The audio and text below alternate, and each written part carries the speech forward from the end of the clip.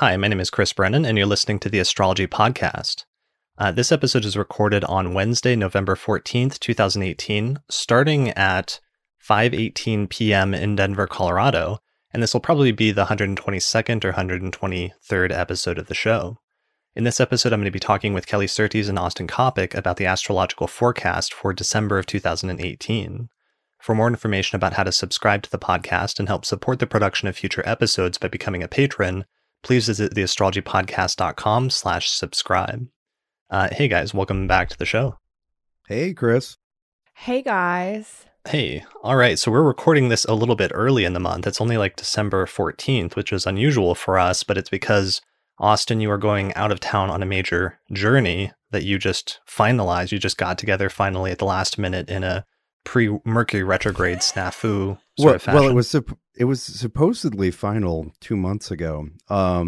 So yeah, we decided to talk about this as a good example of, the days leading up to a Mercury retrograde often being as harrowing as the retrograde itself has a reputation for being.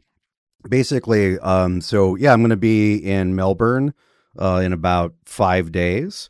And we're doing a big event. I'm doing a big event with Gordon White. It's going to be awesome. So Below. It's sold out. It's been sold out. And so we put this together over the summer kind of quick. And I needed to get a new passport because I lost my old passport a couple years ago. And so, I don't know, about a month ago, a little bit more than a month ago, I ordered the 2 week, like rapid, pay a little extra money, get your passport fast. Right. Because I wanted to leave some extra, I wanted to leave room for error, so to speak. And last Monday, this is Tuesday the 14th right now, I received a letter in the mail from the passport agency, which said the birth certificate which you submitted as proof of citizenship does not have a raised or embossed seal, and so we have rejected your application. Oh, God. Which is, a real problem, because at that point we already had a sold out event. We'd already bought non-refundable tickets across the world, et cetera, et cetera. Right. And so I went into deep panic, and I called everybody I possibly could. My parents, the state of Georgia, where I was born, the U.S. passport agency. And in order to get it done in time, I needed a new passport issued because, I did, but I needed a new birth certificate. Because when I was born in Georgia in 1979, they didn't do fancy raised seals on the birth certificate. So even the original wasn't good enough. So I had to get a new one reissued, but you couldn't get one of those through the mail in time for me to give it to the passport agency and for them to process it and give me back my passport. So I found out that you could do it in person in about 20 minutes. And so I was born in Georgia, and you have to go to Atlanta to do that. And so I was looking at maybe having to book some extremely expensive last-minute tickets to do that. But my brother, who's in Florida now, made a heroic 8-hour journey north the next day. Got my birth certificate because he's related by blood. You can have your mom, dad, children, or siblings get your birth certificate, and then overnighted that to me. I got that last Friday, and then I just got back from Seattle, which I flew to for a Tuesday appointment with the passport agency. There are only a few. The places where you can actually go in and talk to somebody for a passport are states away. Like there isn't one in Oregon, and you can only get an appointment usually if you're I think you're going to fly within 8 days or something. And so I'm flying in less than that. So I went in there, and they didn't. When I talked to the passport agency on the phone, they were like, yeah, we're not sure what you need to bring, and we're not sure what they're going to be able to do for you. Oh, God. Right. And I'm just shitting my pants all week long. Right. Because you have this huge trip that's been scheduled out for months. Yeah. It's literally, I was saying earlier, it's literally like a nightmare of guilt and shame where you ruined everything for everybody. Right. But I went in, and yesterday I got the passport, and it was actually really easy. And I I don't know how to put it other than if you can imagine unshitting your pants. Right. That's a great Mercury retrograde story. And even though Mercury's not retrograde yet, it's actually getting ready to station here really soon. It's already close. It's so close. It's in the pre-retrograde shadow phase, which it actually entered.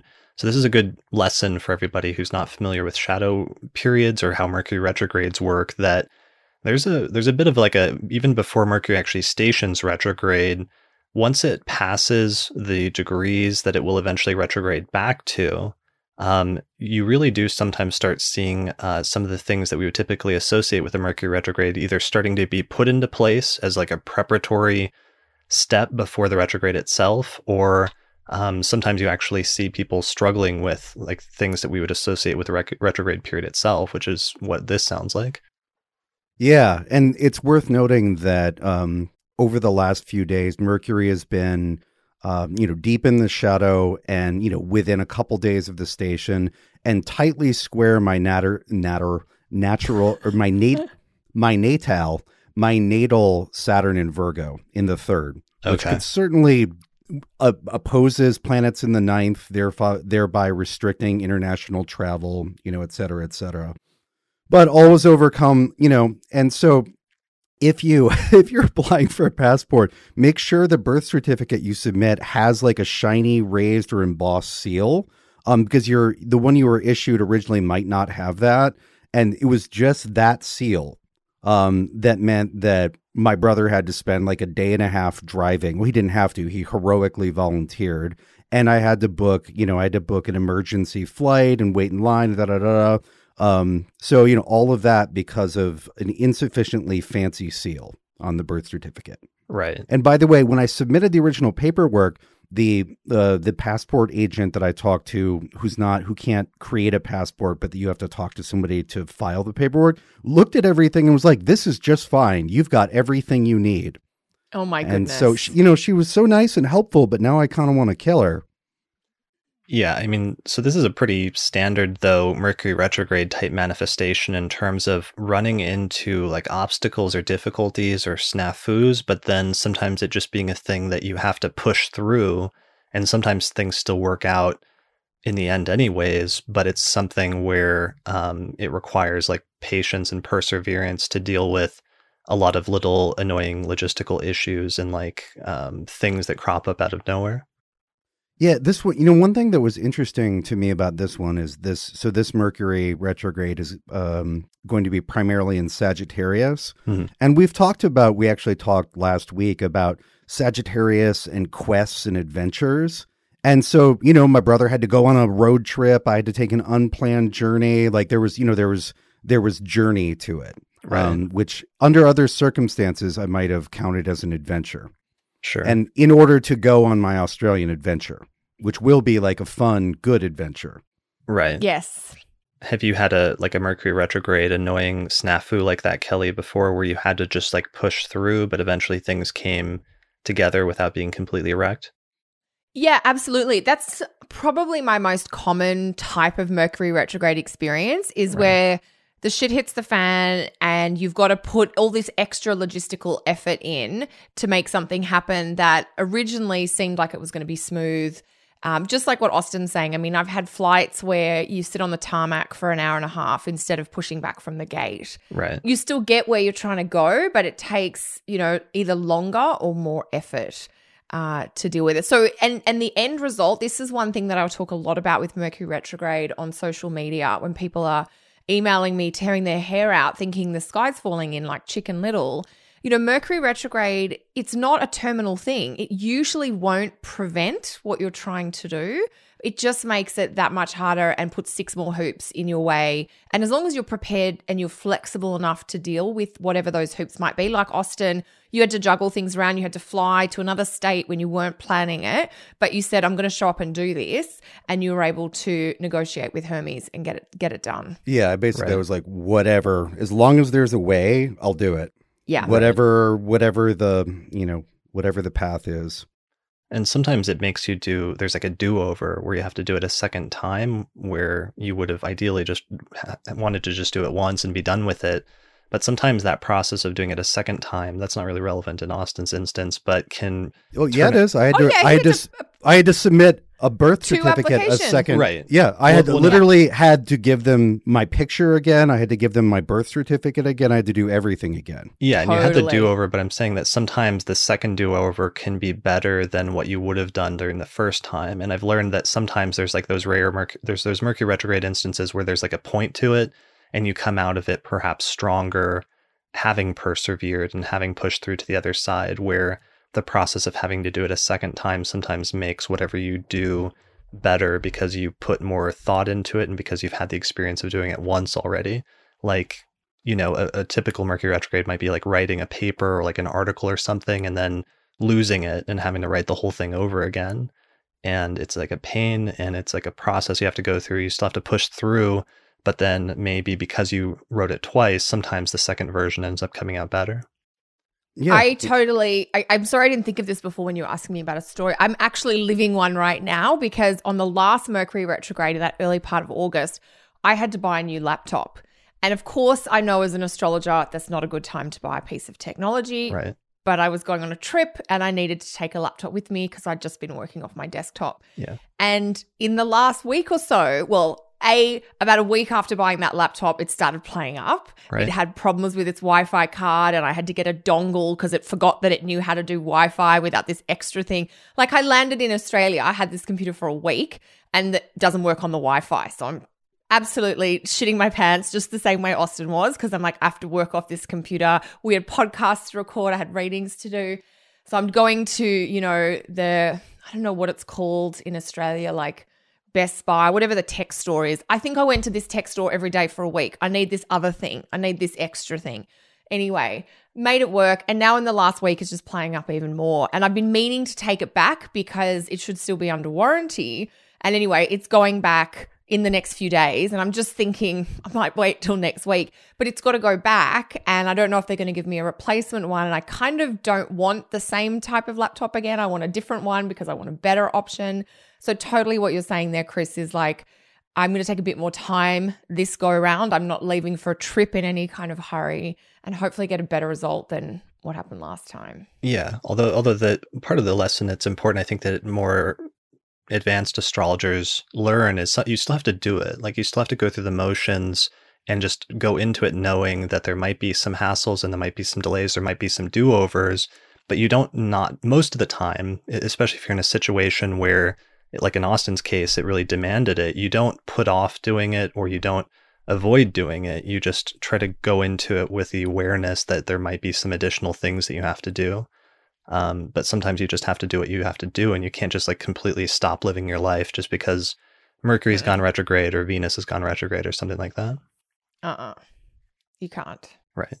Yeah. Although, I mean, there are things that I'll just, I will arrange in my schedule so that I don't have to do them until Mercury is direct again. Oh, yeah. And a lot of times, you know, so there are the mandatory adventures like the one I just had. Right. But then I also see, which we call optional adventures, where someone's like, no, I'm really pushing to get this blank out, a Mercury thing, a book, a podcast, a piece of writing. And they're like, oh, I really want to get it out by the, in the middle of in the middle of this retrograde. And it doesn't really have to come out there. And then they'll end up being delays or they're not happy with it. And it doesn't actually get done until the end of the retrograde anyway. Right. And so if you have the option, just actually position it at the end of the retrograde. I've seen, because I play video games, I see a lot of video game releases like that on Steam, where there'll be a game that comes out like right around the station, and they spend the next 3 weeks doing constant patches on it because it wasn't quite ready, and everybody gets mad in the reviews. And it's like, would it really have been worse to just wait a couple weeks?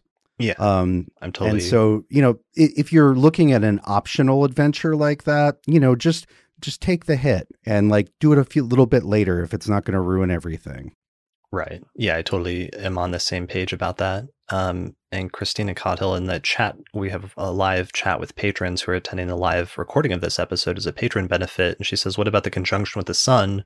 good time if you must. And yeah, actually, honestly, I always find that halfway through the retrograde cycle, when the retrograde Mercury conjoins the sun, which is the halfway point of the Mercury retrograde, that really is like an important turning point in the retrograde phase. And oftentimes a lot of the more negative or problematic things that we often associate with the retrograde start to quickly dissipate after that point. So that if you have to like do it somewhere within the retrograde cycle, if you can get it more towards that conjunction, that might be a good idea. Yeah, after, then or after.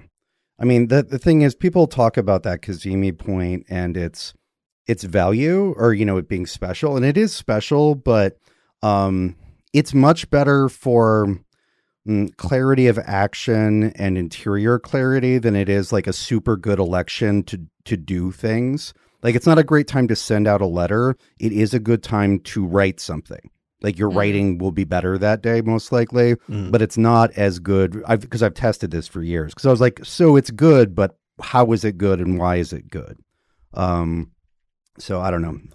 No, I think I agree with what you're saying, Austin. And I think symbolically it's very congruent, because when a planet is Cazimi, yes, it's in the heart of the sun. It's the oasis part of the combustion period, but it's still an invisible sort of thing. It's still working in the intangible realm or the unseen realm. So it's not so good necessarily maybe for making manifest physical things, or like you said, the sending of the letter, but something about pulling things out from the ethers, whether that's writing down your ideas or there's sort of this reflective process, if you like, that it can bring clarity to that. Yeah. I find like for writing, I find it's great. For just thinking and, you know, clarity about recent events, it's really good. It's also worth differentiating the retrograde Cazimi, which we're talking about, with the Cazimi, which happens when Mercury is direct, right? Because you can have a direct one and a retrograde one. The direct ones seem to be pretty good. They don't seem, or they seem to be noticeably better for external things. But I would still prefer the planet visible and in a good sign and all that. But yeah. It's one thing that's worth noting is after the Mercury Sun conjunction, or when it's retrograde, the planet, Mercury in this case, is every day leaving combustion. The combustion is getting less intense. Right. And whereas on the way in, it's getting more and more burnt up. Yeah, that's a really great point. So it's falling into the beams after first station's retrograde, and it's like falling almost like gravity from the sun is like, you know, attracting it or dragging it into the sun's beams. But when it makes that conjunction, when it's retrograde with the sun, everything after that point is it sort of escaping gradually the rays of the sun. Yeah, like every day it's better. So, sure. You know. And this really works. I noticed, I mean, I've known this for a long time, but I noticed it in a lot of people's lives recently as I was tracking the Venus retrograde, that Sun Venus conjunction when Venus was retrograde really was the middle point in the cycle and really was a turning point where some people realized something, whatever that Venus retrograde cycle was keyed into or is connected to for them. It seems like a lot of people had a moment of sort of understanding or clarity when they started realizing what needed to be done at that point. And then now that we're almost at the very end of it here in mid-November with Venus getting ready to station, the final like conclusion of that is starting to take place. Yeah. Well, and Venus stations in about, looks like about 30 hours from now. Yeah. Yeah. I had a really, it was an example of that with a family member of mine. My mom her dog has been sick and doing like really not well for like a very long time. He's like lost his eyesight. He's losing his ear sight. He has really bad, I'm forgetting the term, but a lot of health problems. And this Venus retrograde went retrograde in her 6th. And she realized that he had to be put down, I guess, because he was in such bad shape that he was just like suffering basically every day. And it was like an act of sort of mercy or something at that point. Yeah. But I was asking her, she made the realization that had to happen at the Sun Venus conjunction. And she didn't know, like she's not paying attention to the astrology, but I'm just listening as I'm hearing her talk about that. And then she said at the end of the conversation that the dog was 16 years old, which meant, and then I inquired about the dates, and she said he would have been born sometime in late 2002. So he was born under the same retrograde cycle, Wow. 2 retrograde or 8-year increments ago. Wow. That's great. Or that's not great, but that is an excellent example. Yes. And for people who aren't aware, the 6th is the traditional house of pets. Right. And sometimes that's like very literal. And it's weird because sometimes astrologers can brush that off and just be like, that's not important. But for some people, like having a pet in your life is actually a very, very important relationship. And that important developments in that relationship can show up in your chart, especially with respect to the 6th house. Absolutely. I'm a pet parent. I've got 3 cats. Yes, I'm totally a crazy cat lady. Right. Although I say one of the cats belongs to my husband. But anyway, because she does. We got her as soon as she's a black cat, and we adopted her like 2 days after Saturn moved into Scorpio. And my husband is the super Scorpio in the family. So she's definitely his girl. But when Jupiter was going through my 6th house a few years ago, I cannot believe the amount of money I spent on pet bills in that 12-month period. It was nothing life-threatening. It was like dental surgeries and medication for this or that. But it was just like, oh my God, outrageous. So yeah, I think it's a good point you're saying there, Chris, is that like the 6th house is about pets. So it's not maybe the topic that first comes to mind when we think about the 6th house, but it's still an important topic to keep in the back of our minds. Yeah, it definitely can be. And sometimes things like that can be very literal. Sometimes when you have transits to specific houses and the people or other things that those represent in your life, obviously sometimes there's an emotional or there's a psychological component, but also sometimes there's a very literal component to it as well. Yeah, definitely. So, I'm glad to hear that worked out. You've got like a Mercury retrograde success story. I hope that's not premature to say. I guess by the time we release this episode, you'll be in Australia having a great time later this month. Yep. Well, and what's interesting about the, my brief trial here was that I needed the passport to do things that were scheduled while Mercury was retrograde, right? Like the pre-retrograde problem solving were that was for while Mercury was retrograde stuff. Right. Right. So the precursor. Like if it didn't happen, the letdown or the problem would have been next week. So. Right. Cool. Well, good luck on your trip this month. We look forward to having a report next month when we do our forecast in December for the entire year ahead. And maybe you can let us know how it went. Oh, yeah. I expect great fun. I don't mind a little getting lost. That's part of, we've scheduled some time to just kind of hang out and explore. So that might be really nice. Brilliant. Looking forward to Mercury retrograding back to conjoin Jupiter and then conjoining Jupiter again. Yeah, yes. We're going to have a lot of that over the course of the next few weeks. Kelly, what have you been up to since we last checked in, actually pretty recently for the last forecast? Yeah, we did speak just recently, three of us. You've basically been recording a lot of podcasts. Yeah. Yes, I've been talking a lot. I've had my speaking tour of the internet going on. So I have started a new little podcast with 2 girlfriends where we're just getting together for a really short update each week. And that's called the Water Trio podcast. Apparently we are on iTunes and SoundCloud. That is not my task in the group. But the Scorpio part of the Water Trio, Alicia, has got that together. We've also got a couple of episodes on YouTube, and we're just getting, ironing out all the bugs. But we should be, I think by the time this episode goes live, that should be running smoothly. And then I'm a little jealous because I thought we were the Water Trio. I mean, we have a pretty good. What the hell, Kelly? Yeah, grand trine of water placement. We do have the 3 of us. Yeah, me and you 2 gentlemen who I'm very honored to share microphone space with. Alicia and Cassandra and I have called ourselves the Water Trio for about 15 years. Okay. So I think they might edge you guys on longevity. And we've got sun signs that all form basically an exact within a couple of degrees water trine. Yeah, we're more the 2 Pisces and Chris podcast. I feel like we're the Pisces Scorpio podcast. Right. Yeah. 2 Pisces and a Scorpio walk into a bar. Correct. Just make sure the bar has a lot of alcohol, I think.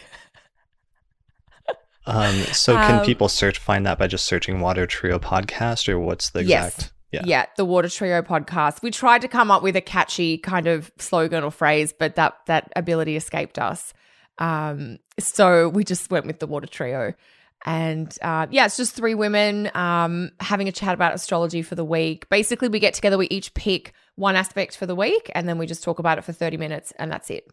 So it's kind of a quick look at the week ahead. Awesome. Well, I'll put a link to that in the description page for this episode on the Astrology Podcast website so people can find it directly. Thank you so much. Yeah, I can find the link. I can do that part. Yeah. Well, it's so new that I'm searching for it and I'm having trouble finding it. So I just want to make sure people get there where you have it up. Yes, that's a good point.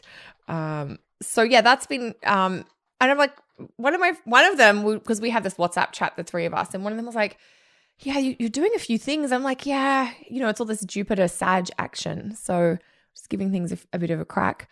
And then just teaching my relationship astrology, that course, that's been going on as well.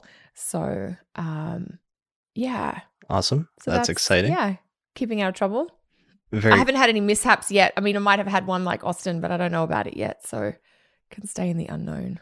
And did you have any, Austin and I ended up doing the cusps episode together because you were lecturing like at the exact same time that day, but did you have any thoughts on cusps that you felt like sharing just in general? Well, it's funny. I know I was kind of, I intended to listen to that episode before we spoke today, which unfortunately I didn't get a chance to. But of course, almost every client that I've had this week has had like 29 degrees sun placement or 0 degrees something. So it's like you guys have been coming through in my consulting room. Okay. So it's really, I don't know if I have any clear opinions to share, but just knowing you guys have done an episode and this is making me think more about it. And also because I haven't had a chance to listen to it yet. But it was this, and funnily enough, one of the clients who's got a 29 degree sun, she basically said that she thought she was, the next sign around and has only just found out she's actually the previous sign. Oh, wow. So she's kind of like, because if you are born on a cusp date and you've never actually looked at your chart, you can quite likely be spending years thinking you're actually the wrong sign. Right. And that's quite a head shift, I think, to get your head around. Yeah, and I mean, that's probably really the origins of the whole modern cusp phenomenon is just people learning. You learn about sun signs first, but then there's those people right on the border, and then those people on the border have the question of what does that mean, and not does it mean that I'm one or the other, or does it mean that I'm both, or what is it? And some of the modern reactions to that have happened as people try to grapple with that question. 100%. And I think the three of us had a little chat off air somewhere about this. And I remember I said something like planets at 29 degrees sometimes feel really hungry, where it's like they can, especially if there's a big change in dignity when they change signs, they can have an impatience or a never enough. Like they can't get as filled up as they want to, or as they can kind of anticipate they might be able to be. So like, off the top of my head, like Mars at 29 Libra, for instance, that's going to have a massive dignity change when it moves out of Libra and into Scorpio. So it can be really hungry or restless or never satisfied, I think, for planets at 29 degrees. Sure. Yeah. And I mean, my whole thing, because this actually ties into the other discussion topic I wanted to have pre-forecast, is just, I think, while I understand some of this, because what's happening is that some pop astrology websites are saying, cusps mean you're both, and then they're blending the signs completely. And there's some astrologers that are pushing back against that and saying that's not true, and that you're not both, you're one or the other, that mathematically it's going to fall in one sign or the other. But I almost felt like the pushback against that was almost like too strong, and people were being like overly dogmatic about saying cusps aren't real or other things like that. And I just wanted to have a more nuanced discussion. And that's what Austin and I ended up doing in order to sort of explore that issue and look at both sides in terms of some of the different possibilities. Yeah, it's a really good thing that I'm glad you guys gave some airtime to, because it does create a lot of confusion. It doesn't matter to most people because most of us have most of our planets like nicely in the sign. But, there's a transition point, the 29th degree, the 0 degree, it's new or different. Sure. Yeah, I'm looking forward to your reflections on the conversation we had, because we both dug up a lot of really good stuff, a bunch of textual references from all over, and there's a surprising diversity of opinion in the traditional literature. Yeah, I feel like you guys would have done a great treatment of this. Like, you've almost basically done a research project that we all get to benefit from.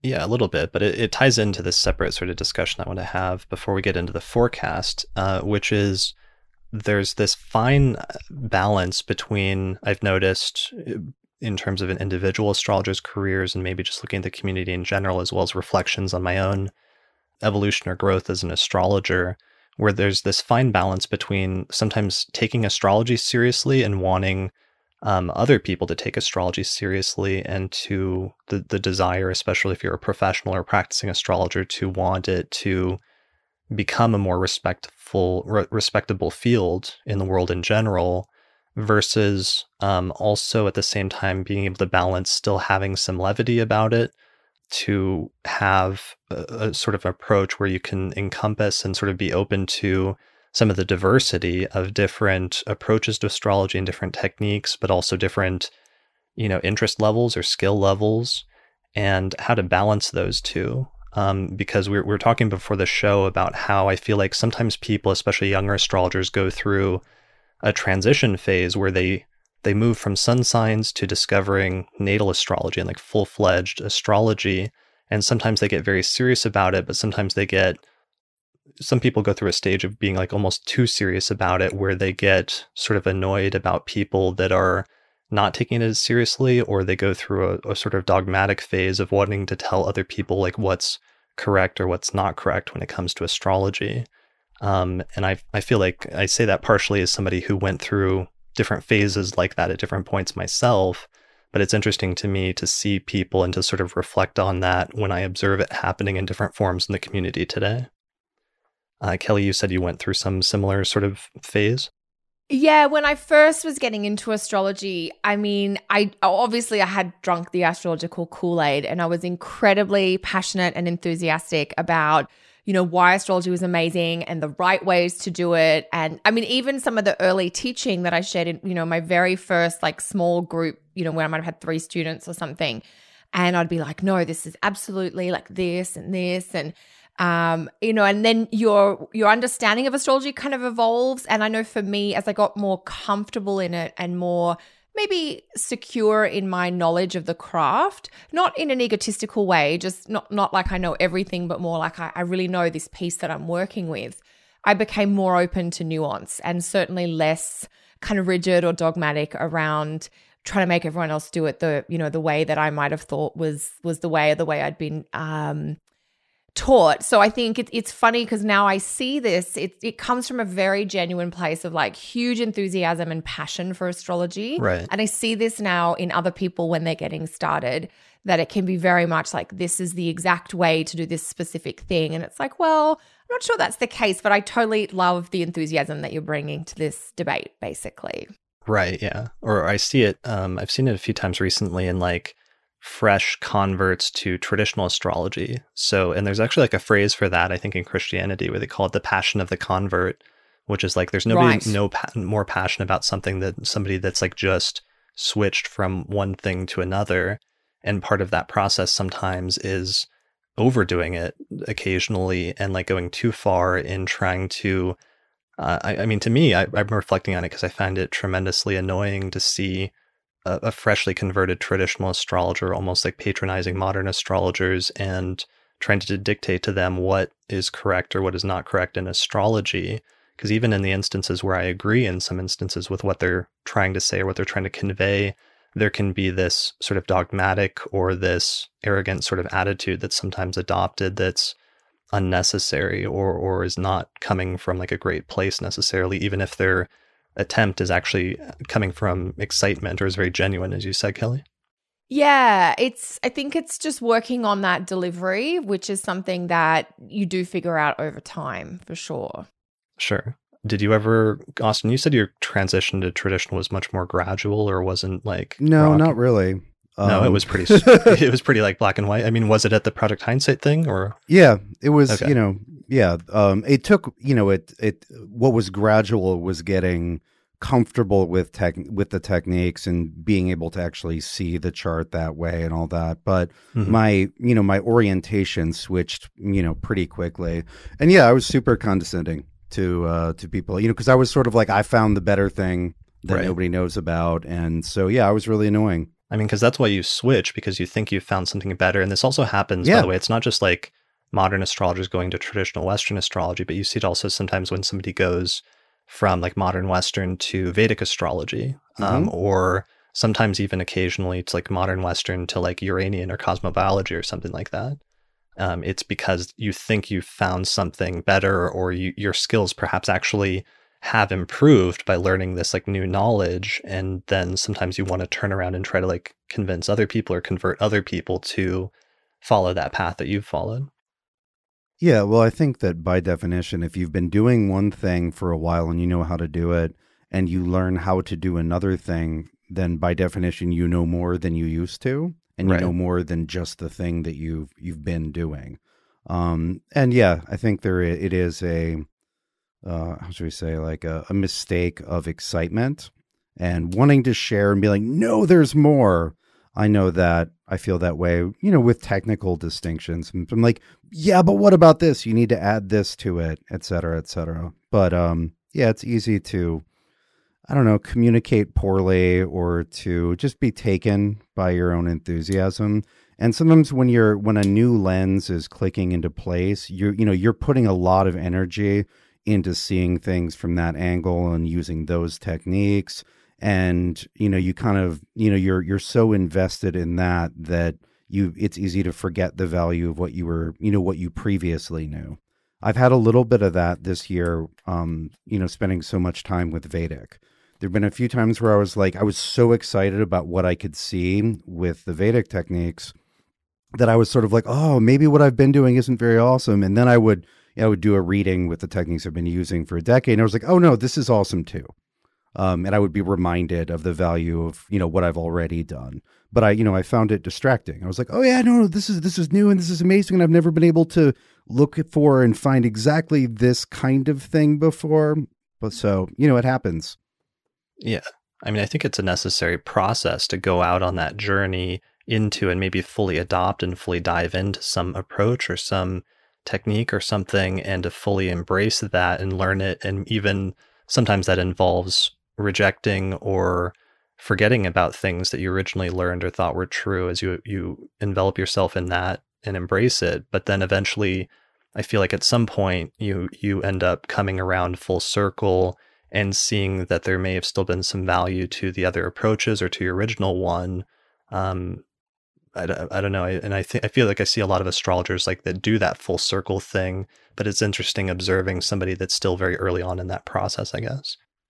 Yeah, it's almost like a critical step on the journey, if that makes sense, is to be swept up by your passion or your enthusiasm for something, so that, like you guys were talking about, like the enthusiasm of a new convert, it carries you through some of that, those nervous early waters or early stages, if you like.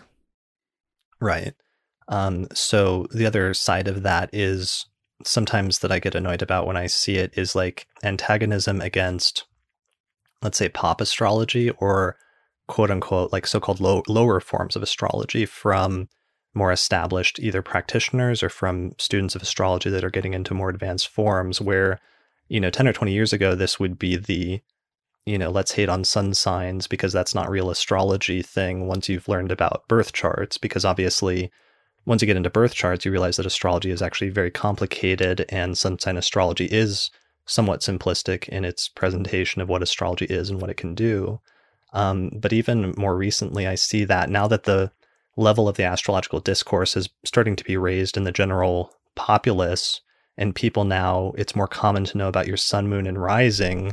Sometimes even that is sometimes met with like scorn from astrologers that are a little bit more advanced that are saying that that's too simplistic or that's not all there is or something like that. Yeah, it's interesting because there are different stages that students go through. And one of the first stages when you cross into kind of real birth chart astrology is to focus on that sun, moon, and ascendant. So in some ways, I think there's got to be a little give and take for where people are at or where they're coming from versus that expectation that everybody is where you're going to be, if that makes sense. Right, exactly. And I mean, to me, I'm just so, because this whole discussion came up because what happened was last night, there was like one guy that posted his picture and like his rising or his sun, moon, and rising on Reddit. And then within a few hours, like a few other people started doing it and it snowballed like immediately. And suddenly there's like 100 people posting their picture and their sun, moon, and rising all over the front page of the astrology subreddit, which is our astrology on Reddit. And this has never happened before. It's common on Twitter. Like you see this all the time on like astrology accounts on Twitter of people starting a thread that says, post your sun, moon, rising in your picture. And it's kind of interesting to see how many young people are doing it. But this was kind of like a sudden dramatic occurrence that's never happened on that subreddit before. And I thought it was kind of like interesting and endearing to see how many younger people know their rising sign and are into it on that level at this stage. And I was kind of fascinated by it and thought it was cool almost purely for that reason. But by the morning time, there was this huge pushback of people saying, you know, oh, I'm not going to subscribe to this subreddit anymore because it's just low level astrology and everyone's just concerned with their self or it's egocentric or something like that. And they were very put off by it because they felt like the type of astrology that they were doing is so much higher or sort of better than that on some level. So it just comes to like those early student stages sometimes, but sometimes I just notice there's this negativity towards pop astrology that's sort of unnecessary. And I feel like most of the time with more advanced astrologers that have been around the field for long enough, they understand the role that plays in the community, that they don't have the same sort of like animosity towards it. Yeah, I mean, I don't have animosity towards it. I'm really enthusiastic because to me, seeing people talk about some of those maybe more starting point features is a real clue that our astrological community is growing. And that is just such good news on so many fronts for all of us. Yeah, I mean, that sounds fun to me, but I could also see how if you were looking for like a sophisticated technical conversation, that selfies might be irritating. Oh yeah, I can totally see. And I could see if I was still in my like early 20s or late teens, I would have been the first one that would have been railing against all of the lame like selfie posting when we should be talking about how we've just discovered these 2,000-year-old techniques that can like predict a person's like future and destiny like 50 years in advance. And we're using it for like, you know, appearance or character analysis or something like that. I guess I'm just reflecting on my own process as an astrologer and growth as an astrologer over the years. And I see some people taking astrology very seriously and sometimes not taking a moment to just reflect on or appreciate that it is actually becoming more popular. And the fact that like, you know, 10 years ago, if you asked a bunch of people in their 20s to post their sun, moon, and rising, they wouldn't know what that is. And just the fact that there's so many more younger people that know that at this point, that's exciting to me and is something worth celebrating and sort of embracing rather than saying that it's not good enough or something like that. Yeah. And I think like to Austin's point too, it is then about, you know, gravitating towards people who are in the same space or wanting to have the same kinds of conversations as you are at that same time, I guess. Sure. And I mean, and you can do that, but then also that's kind of sad to me sometimes if more advanced astrologers wall themselves off from that larger discussion or never engage in, I don't know, the more lighthearted sort of manifestations of astrology, that there's a wide different sort of diversity of different ways that astrologers or people use and incorporate astrology into their life in ways that are often very beautiful and very interesting, even if it's not necessarily your cup of tea. So I almost don't want astrologers to just like wall themselves off by going into closed communities where they only see that specific type of astrology and they only interact with astrologers that are doing it at that same level necessarily. Yeah, the cross-pollination's important. Yeah, I mean, that's fair, but like, if you, I don't know, like Chris, if you and I were hanging out with a group of people who were, at in the sun, moon, rising space, and we started talking about, I don't know, some, absurdly technical, obscure thing. Like we started talking about the mechanics of zodiacal rising and this and that. Right. Everybody's eyes would glaze over. Like there's not that much cross pollination that can happen there. They're not going to be like the person who's just gotten their sun, moon, rising isn't going to give us an amazing insight into how that technique works on the third level periods. And unless we want to sit down and explain for about 2 hours how the technique works, they're not going to get anything from our discussion.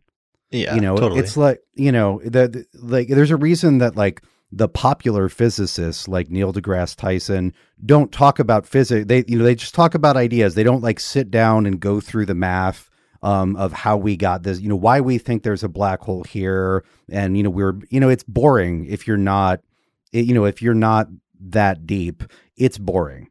And I'm not going to be able to tell a theoretical physicist much about the equations that he or she is, or they are looking at, And so some quote unquote segregation or, selection into different little communities is inevitable and useful because it's not fun or interesting when you're in very different places. And I wouldn't see that as necessarily a problem, but it seems like on Reddit, for example, or on Twitter, we have these sort of shared public spaces where it's all kind of one amorphous thing, where Right. some people are trying to have, one kind of discussion and other people are trying to have a different discussion, but it's all astrology. So it kind of gets mashed up together.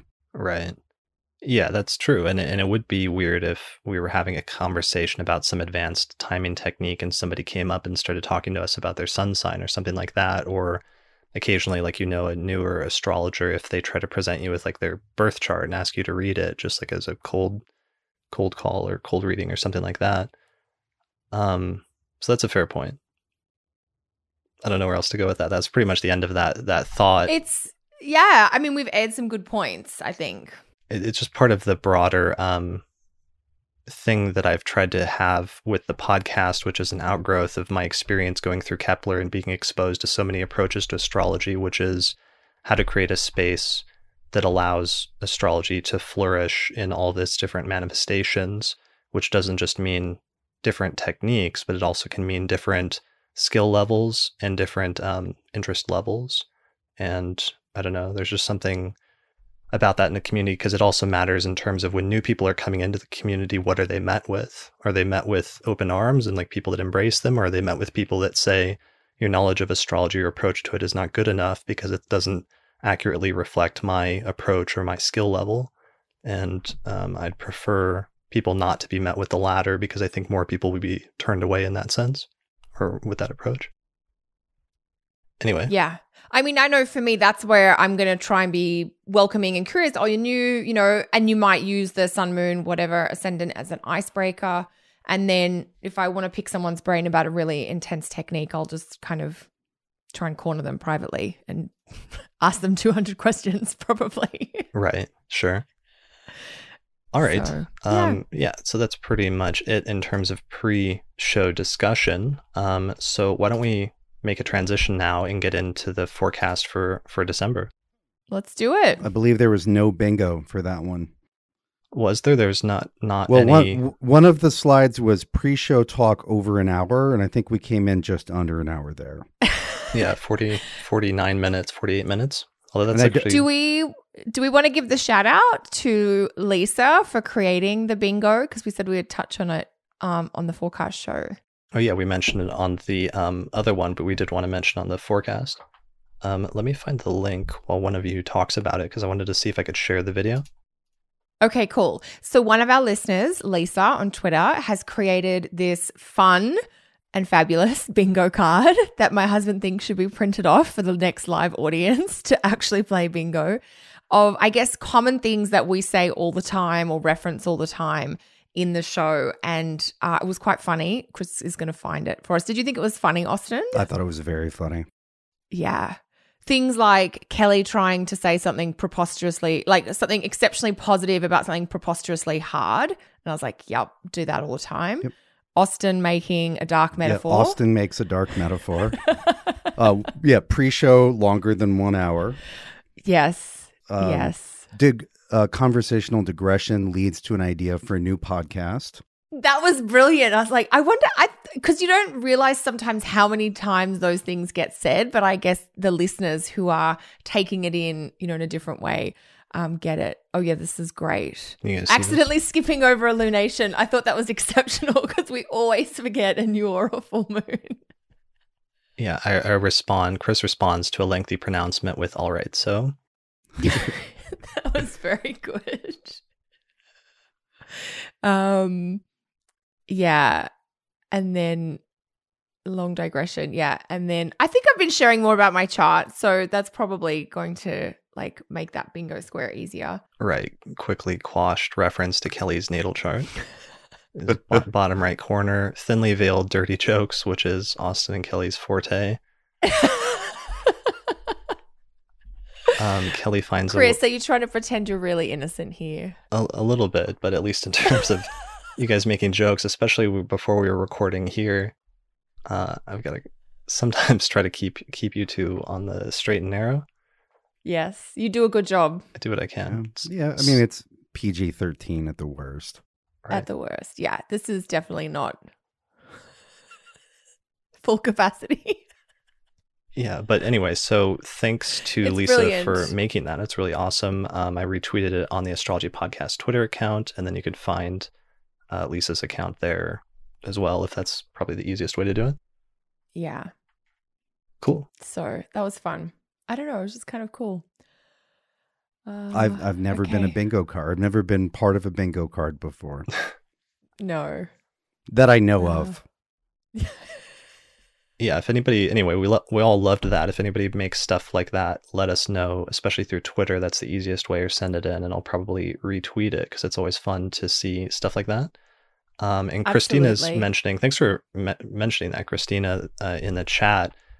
She asked when I'll release the 2019 planetary retrograde calendars. So I wasn't sure if I was going to do posters again this year, but I actually decided to, I think. So we're trying to finalize the design, and the designs have actually taken a little bit longer than I had anticipated, but I'm trying to finalize them and get things printed up now.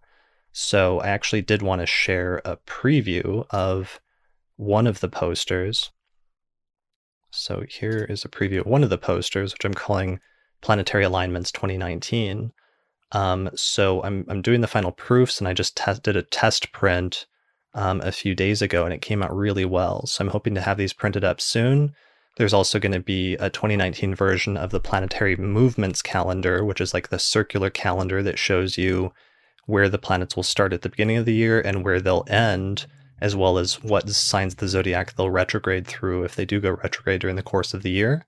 And then we're going to release that, I think, in a package with one other poster, which is a really nice, high-quality depiction of the zodiac, like a poster of the 12 signs of the zodiac and their planetary rulers, which is the same image that we used in the recent Zodiac series for part 1 and part 2 when we went through the meanings of all 12 signs.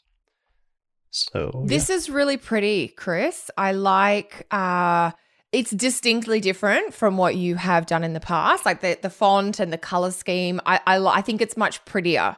My Venus was all over it. I loved it.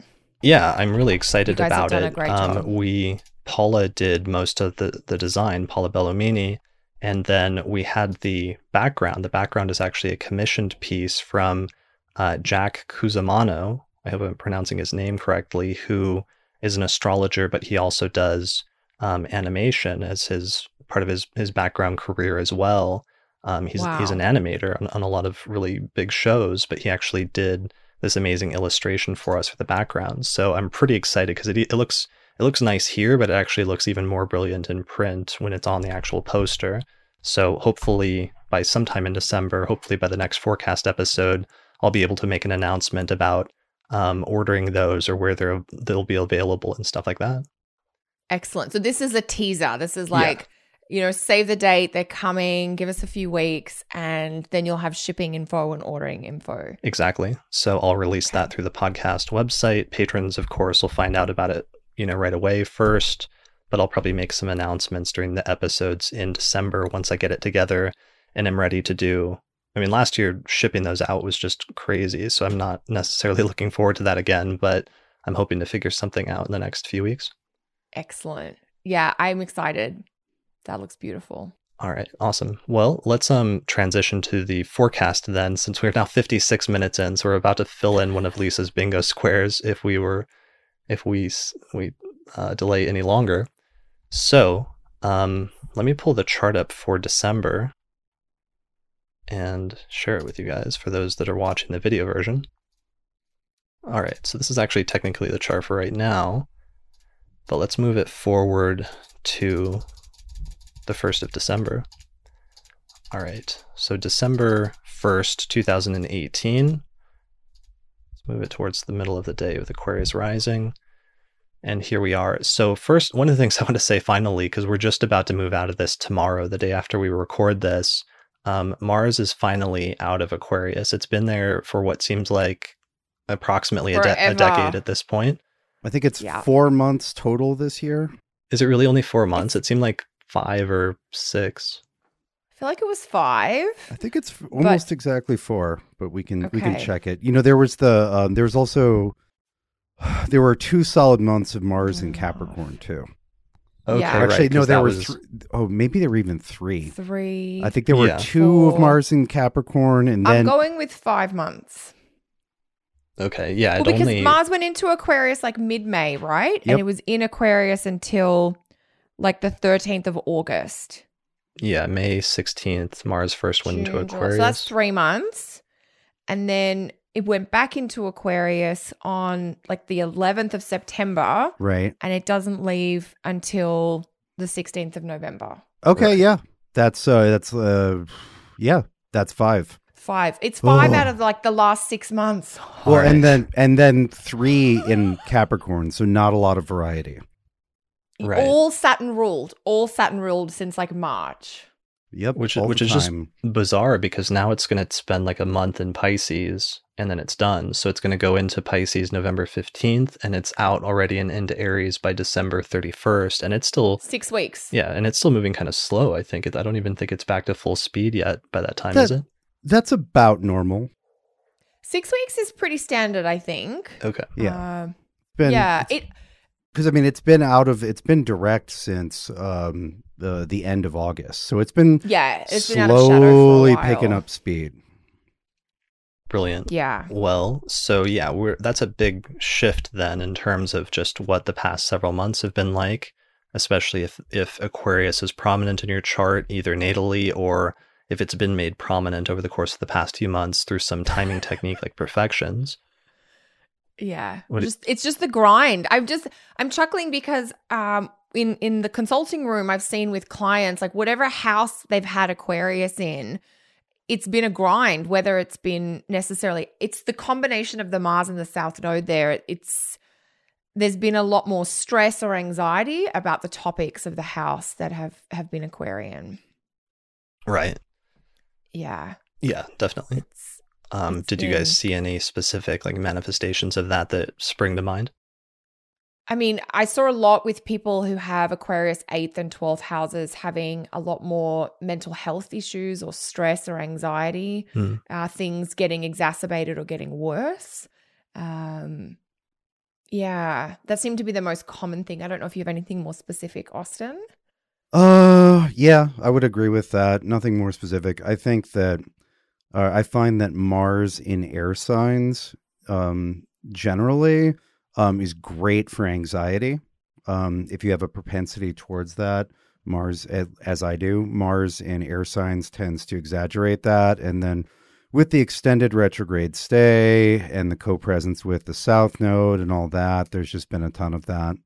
Yeah.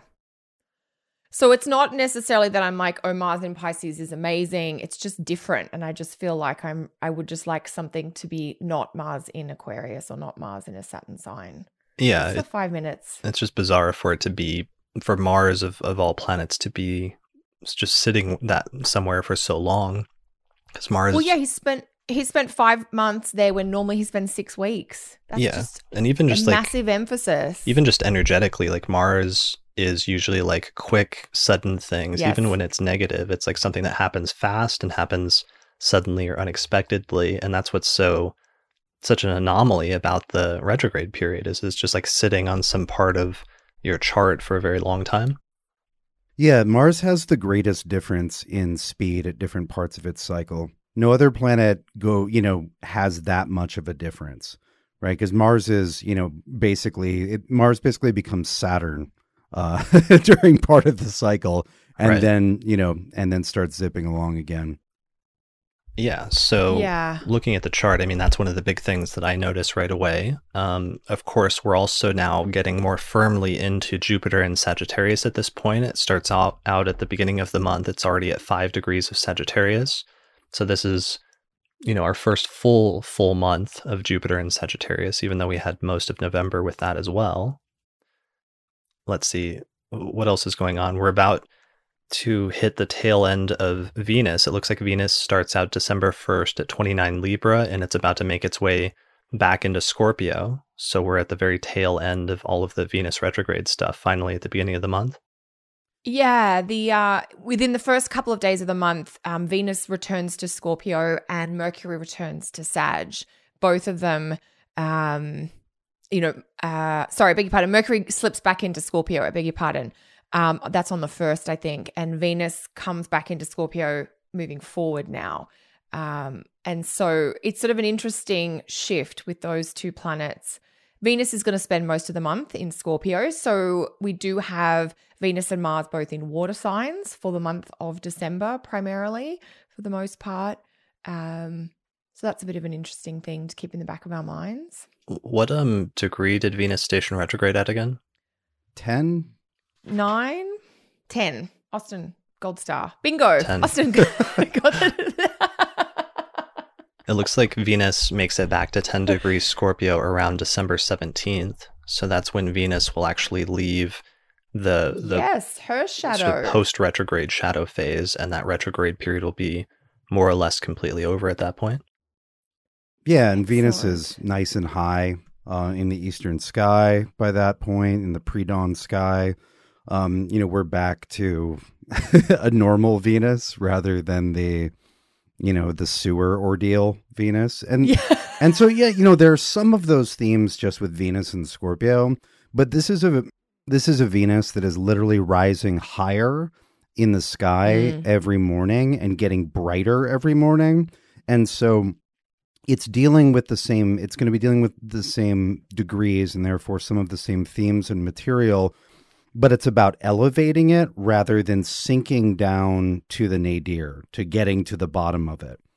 There's a very literal verticality to Venus's cycle, and the retrograde portion was the sinking down, getting to the bottom of it. And this is the same space, but it's rising up and perhaps pulling some of it up, or just rising above the things that pulled you down before. Brilliant. Totally. So we're going to be able to go out in the mornings here for a few weeks or a few months. And if you look out before sunrise, you'll see this really bright sort of whitish star rising over the eastern horizon not too long, maybe an hour or two before the sun does. And that's actually going to be Venus. Yeah. Yeah, I always say when you're looking to spot Venus in the sky, she looks like the twinkle, twinkle little star. She looks like that sparkly, very bright light that we imagine all the stars look like, but of course they don't. And she's in the morning star Venus is more of an independent style of Venus. So I think as you're saying, Austin, like Venus is rising in the sky, so there's an increasing sort of energy here. But I wonder if there's something there around like gaining confidence or gaining independence just from that phase relationship that Venus has got there.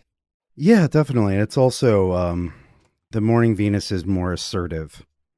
It's going at, it's the passion to do what you're going to do, right? Yeah. Like evening Venus is more cooperative partnership. What do you think? Whereas, morning Venus, and so, in some of the old texts, they say, okay, so morning Venus is relatively masculine and evening Venus is relatively feminine. Yes. And what they're saying with those terms is, assertive, self-oriented and using that Venusian energy to shine with what you're doing, or using that Venusian energy to cooperate and partner. Yeah. Brilliant. So there's that. So, and I mean, astronomically, I mean, people, I mean, I feel like some astrology students learn this really late in their studies, but if you just pay attention to it, it's much easier if you have like the animate feature on something like Solar Fire, where you can animate it and look at, sunrise. But if you just take the chart and set it for about sunrise, when the sun is conjunct the degree of the ascendant, of course, when the sun conjoins the degree of the ascendant, that's sunrise and it rises over the horizon. But if the sun is rising over the horizon at that time, then that means any planets that are just slightly above that, which, for example, right now we have Jupiter and Mercury and Venus, are going to be planets that already rose over the ascendant a little bit prior to that time. But it's just a good way to start to orient yourself and connect what you're seeing in the birth chart, which is a abstract two-dimensional depiction of when you go outside in the morning just before sunrise and you actually can visibly see these planets in the morning sky. Yeah, that was month 7 of the fundamentals of astrology this year, and last year and the year before, for my students. Was telling them to go out and watch like the stars and the planets to be able to tell the phase of Mercury or Venus immediately when looking at a chart. Right. Or else I frown at you. Frown and wag your finger. If it's earlier, if it's earlier in degrees in an earlier sign and it's separated by at least 15, you can see it. If it's later, or you can see it in the morning. If it's later, that's going to be an evening rise. It's really easy once you've got the eyes for it. You just have to, look at it a few times. Excuse me. Look at it until you can see that. And then when you can see that, it's the easiest thing in the world. Yeah, definitely. There's just a few different like frames of reference that are going on with respect to the solar phase cycle versus the movement of the planets through the signs of the zodiac versus the diurnal rotation and the movements of the planets around the axes, sort of represented by the horizon and the midheaven IC. Demetra's book, actually, her new book, deals with a lot of this, and there's like a huge section right in the middle that deals with the solar phase cycle, especially in its interpretation in ancient astrology, and things like planets moving fast or slow, what their phase relationship is to the sun, whether they're rising or setting under the beams, stationing, and all sorts of other things like that. That's one of the reasons I'm actually really excited about the book, and I think it's one of the biggest contributions that she's going to make with it is reintegrating a lot of that stuff around the solar phase cycle into the modern discourse about planetary condition. That's going to be a valuable contribution. Yeah, it's really important. Definitely. All right. So that's Venus. What else are we looking at the beginning of the month, at the start of the month, that's notable or that we should talk about? What have you got your eyes on, Austin? Well, I think one thing that's worth saying is that for about 2/3 of the month, the sun and Jupiter will be in the same sign, and it's a Jupiter-ruled sign. And I know that last month we talked about, Jupiter and Sagittarius a fair bit. But in a sense, we've got like 20 days of getting to know Jupiter better and getting to know Sagittarius itself better, because having the ruling planet of a sign, in this case Jupiter in Sagittarius, makes all of the characteristics of the sign shine that much brighter. They become very obvious. And in this case, these are rather positive characteristics because we're talking about Jupiter and a sign ruled by a benefic. And I guess also on the topic of horizontal factors and when you can see stuff and when you can't, Jupiter, the Sun-Jupiter conjunction is in late November, but by the middle of the month, we'll be able to see Jupiter in the east with Mercury and Venus. We'll be able to see Jupiter for the first time in Sag. And so when a planet's light becomes visible like that, the things that were brewing while it was invisible start to become really obvious. And so I said a little bit last month about how, Jupiter's in Sag, you're going to feel it and you're going to be thinking about it, but you're really going to start seeing what it means in December when Jupiter becomes visible again. And that's going to be a little bit different, in different places in the globe and depending on horizon or atmospheric factors. But, it's basically the middle of the month when the sun and Jupiter are separate by 15. So that'll be nice. And we'll have been getting to know Jupiter in Sag not only because of that, but because this particular Mercury retrograde cycle entails not one, but 3 conjunctions between Mercury and Jupiter. The first was in, I think, early November in Scorpio, and then the second was in late November in Sagittarius, and there will be a third conjunction between Mercury and still relatively newly ingressed Jupiter in Sagittarius. Yeah, I'm definitely excited for that to come up. I'm just trying to look at the date. The 21st on the solstice. Yeah. Mercury conjunct Jupiter. Because I know it's cross different signs. We've had Mercury conjunct Jupiter in Scorpio the first time, second time while Mercury's retro in Sag, and then the third time Mercury's direct in Sag with Jupiter there. It does create this really interesting 3-part process that is different from but connected to the Mercury retrograde itself. And I don't know if I'm going out on a limb here, but I know we've got this crazy Mercury retrograde and it's squared by Neptune or the Mercury station, but I'm a little curious as to how the Mercury retrograde is going to play out given that it is ruled by Jupiter in Sag and that there is sort of this, not that there's no Mercury retrograde problems, but somehow whatever Mercury retrograde problems you're dealing with, they sort of feed or speak to the larger Jupiter and Sag story. Yeah, I feel exactly the same way. I think the story is going to end on a much more positive note than it began. Yeah. And this December 21st, this is the date of the solstice, Mercury and Jupiter. It's one of the really kind of busy days in December because we do have the solstice happening. I think Venus is trine Neptune on this day as well. But then it's like Mercury, the messenger, comes to Jupiter. And this just feels like hearing some good news or welcome news or a letter arriving that you've been waiting on. With Mercury conjunct Jupiter in Jupiter's sign. Yeah, go ahead. One of the things I keep coming back to, because looking at this, we're looking at the date for December 21st right now, is it's just so closely square to that Neptune. And that's such, I feel like that's going to color Jupiter and Sagittarius so much this time that it might be hard for us to even anticipate fully what that's going to do or what that's completely going to look like, in the same way that it seemed like that ended up being a huge component to Saturn going through Sagittarius a couple of years ago or a few years ago, which really modified a lot of the delineations in really significant ways, especially in retrospect. Sometimes it was in ways that weren't immediately clear as we were going through it, but that's sometimes the nature of Neptune.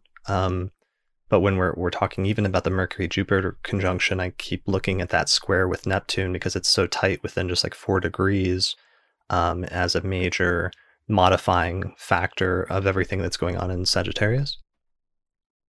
What do you guys have delineations for Jupiter square Neptune? Yeah, I have some ideas. So one, Jupiter and Neptune's significations are not nearly as hostile to one another as Saturn and Neptune's significations are. Sure. And two, Neptune is present in Pisces, which is a Jupiter-ruled sign. Mm-hmm. And so the Saturn-Neptune squares gave us a lot of uncertainty about boundaries. It's literally Neptune's uncertainty and capacity to dissolve versus Saturn's attempt to create certainty and to clearly delineate boundaries, which it's not super good at in Sagittarius anyway. And so I think we had a much more hostile situation there. I think what we have with Neptune being square to Jupiter or Jupiter being square to Neptune for a lot of 2019 is we have sort of there's a capacity to go from realistically positive with Jupiter in Sagittarius to slide into fantasy land. Right. But that's a much smaller slide than the Saturn-Neptune slide. Because Jupiter is already in its sort of optimism, sometimes can blow things out of proportion or exaggerate them in a way that's not fully realistic, but is at least optimistic in a positive way. Well, you're also, if we're talking about Jupiter's power, we're talking about the ability to imagine something first, which isn't yet, and then to make it so. That's good. Right? That's good. I like that. Yeah. And so we're already starting in imagination land. Right. Yes. Which is Neptune's happy place. Right. Yeah. Well, and it's good to point this out, I think, because one of the things I was thinking about with December, we've got Mars joining Neptune in Pisces and a bunch of planets, Mercury, Jupiter, and the Sun spending time in Sag.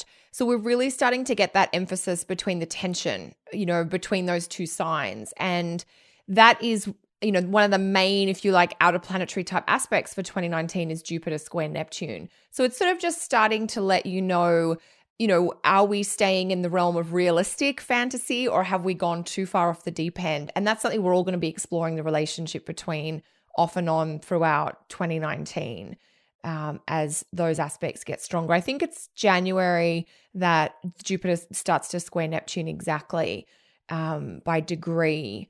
And yeah, so it looks like January 13th or 14th is the first exact square. Yes.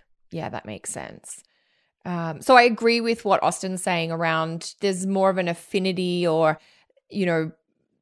there's more similarities between Jupiter and Neptune. And then the other component, of course, is that Jupiter is kind of ruling Neptune in Pisces. And so we didn't have that when we had Saturn in Sag. Saturn was a little maybe outside his comfort zone in Sag to start with, and then having to negotiate with Neptune from that place. Definitely. That's a really good point. And I wonder, because it's like, I don't know if it works this way with outer planets, but with inner planets, traditional planets, there's a mitigating factor of reception often really takes the edge off of a square. But I honestly don't know how I feel about that, or if that works with outer planets as well, if reception is a potential mitigating factor when it comes to hard aspects with outer planets. You guys have any strong or medium weak opinions? I think in this case, yes. I think this is like a solid 2. I think Neptune has significantly less desire and power to disrupt or contradict what Jupiter and Sag is doing than it did Saturn. Sure. Yeah. Yeah, I don't know if I necessarily have like a clear absolute about the outer planets and what you're talking about there, Chris, but I do think there's something like a friendliness or there's already a tie between Jupiter and Neptune because Neptune's in Jupiter's sign. So it just sort of seems like there's potentially something a little bit more productive or useful as an outcome, even if there are a lot of, tangents, which are very typical of both mutable signs and certainly Neptune along the way. Sure. All right. So I guess we'll be talking about that a lot more since this is probably going to come up. That's going to be one of the major, like, mundane outer planet aspects that's going to get activated presumably at least 3 times next year with Jupiter squaring Neptune. So I'm sure 3, Kelly? Yes, okay. We do get 3.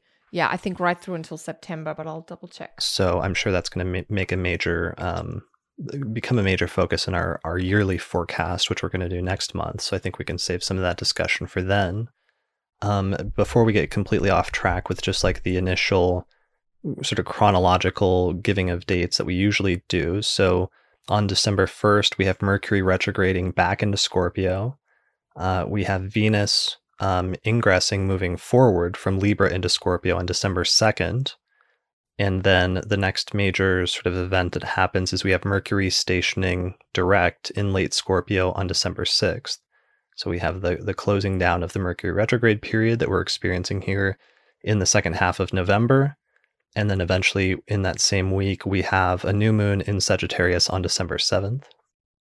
Yes, and Mars conjunct Neptune on the same day, I think. Yeah. December 7th. Right. I mean, I did want to just make a quick reflection that the meandering start to our conversation today, because the last few episodes have been really good at being quite chronological. Right. I feel like that meandering is almost just a metaphor or some sort of gestalt for the energy of December, with so much Jupiter and Sag and Pisces energy. Like, we kind of are living the December energy as we're attempting to do the December forecast. I think we do that most times. We usually, Chris keeps us better on date order. We're even more off than usual. I think it was partially because we ended up with a Gemini rising election today for starting the recording, and Mercury's ruling the ascendant, and it's like almost exactly square Neptune from 13 Sag to 13 Pisces. So this is a nice preview of some of that Neptune and Pisces energy that's going on. That dazed and confused. Now, there is a comment coming through in the chat box, which was something that I had wanted to throw out there too, which is there's a couple of links to the fixed star Antares this month. And one of them is on the 2nd of December when the sun hits 10 Sag and kind of picks up the vibration of Antares. And then later in the month, Jupiter will actually get to 10 Sag. So I was curious about, Antares is one of the royal stars. It's known as the Watcher of the West. And, when I was first taught about Antares, I was taught, of course, it's the alpha star in the constellation of the sign of Scorpio. So it's like this pure Scorpio energy. But I was taught that the way we often see it show up is that it indicates the closing down or the ending of cycles in a similar way that autumn does, like these sort of natural or necessary kind of death or decay experiences. Now, that's coming through from this star being in the constellation of Scorpio, not the zodiac sign of Sag, which are two different things. And I'm just curious about how that might manifest for some people in December around needing to shut certain things down before they can really get into whatever growth or opportunity Jupiter and Sag might be indicating for them. And I think that December 2nd, when the sun hits Antares, is a bit of a clue around something that might need to be wound down. Yeah, I love that, because you would almost think that we're done with the darker or more introspective or brooding nature of Mercury going through Scorpio, but it has to return back to that before it can fully push into Sag and then complete some of those conjunctions with the Sun and Jupiter in its direct phase. So it's returning back to Scorpio, conjoining that fixed star, and then stationing direct in that first week of December. Yeah, I think I was referencing the Sun conjunct Antares on the 2nd. I'm not sure if Mercury gets there that first week. Yeah, I was just connecting it with the simultaneous sort of happening of Mercury basically stationing around the same time. 100%. Is that something you had incorporated in your thoughts of December, Austin? Yeah, I noticed the sun hits Antares every year. The sun hits everything every year. But that the Mercury-Jupiter conjunction is right on top of Antares. I don't think of Antares at all as a star of endings. I think that sounds like accidental because it's at the end of the calendar year that the sun hits it. When I see Antares in natal charts, I see... with Antares, I see a willingness to fight and struggle. Not necessarily like in a bad way, but a willingness to get in there and fight for something, to fight to make to fight to be successful, to fight to be the best that you can be, to fight because you're an asshole, whatever, but like all of it. And the Antares also anchors one of the nakshatras. I'm probably going to pronounce it wrong, Jesta. And one of the themes which is associated with Jesta is being the best, is competing and out-competing people. Being better, being faster, being stronger. And there's, you have to struggle if you want to be the best in whatever ranked hierarchy. And so I think it does come at a time, especially this year, of endings, because we made it through. We've almost made it through this very exciting 2018. And that Mercury-Jupiter, that final Mercury-Jupiter conjunction, would be significant. It would be significant to have a Mercury-Jupiter conjunction on top of Antares at any point, but it's the third and final. And so it does have this role of finishing things out. I think there's going to be like, okay, so now that we've done all this, what are we going to struggle to make real? Like, what are we going to struggle to make the best it can possibly be? So anyway, that's my experience and thoughts on Antares. Yeah, because I totally get, of course, that the sun hits it every year. I did think it was interesting that we're getting that Jupiter activation this year, and of course to have Mercury right there on top of it. So it just felt a little bit more poignant. Definitely. With that combination. And you'll be able to see that too. That's something people will be able to see in the morning. You'll be able to see Jupiter, Mercury, and Antares all visible for just a little bit before the sun rises. Yeah. Okay, so this is just before the heliacal setting? No. Sorry, let me back it up. Everybody's right. Both Mercury and Jupiter are on the rise.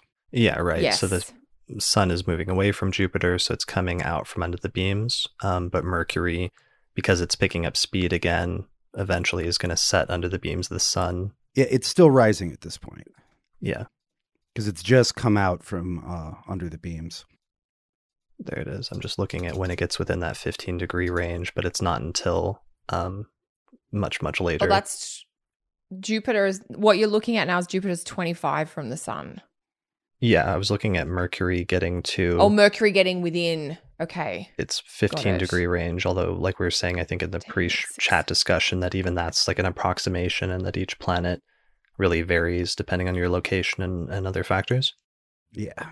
Totally. Anyway, you'll be able to see them all. It'll be good. And that was another tangent for this episode. Do we want to talk about the new moon in Sag much? Sure. Or Mars conjunct Neptune on the 7th. I don't know. Do we want? I just want to make sure, Chris, that you're happy with what we're doing in the early part of the month. We don't want to give people the skipping a lunation square.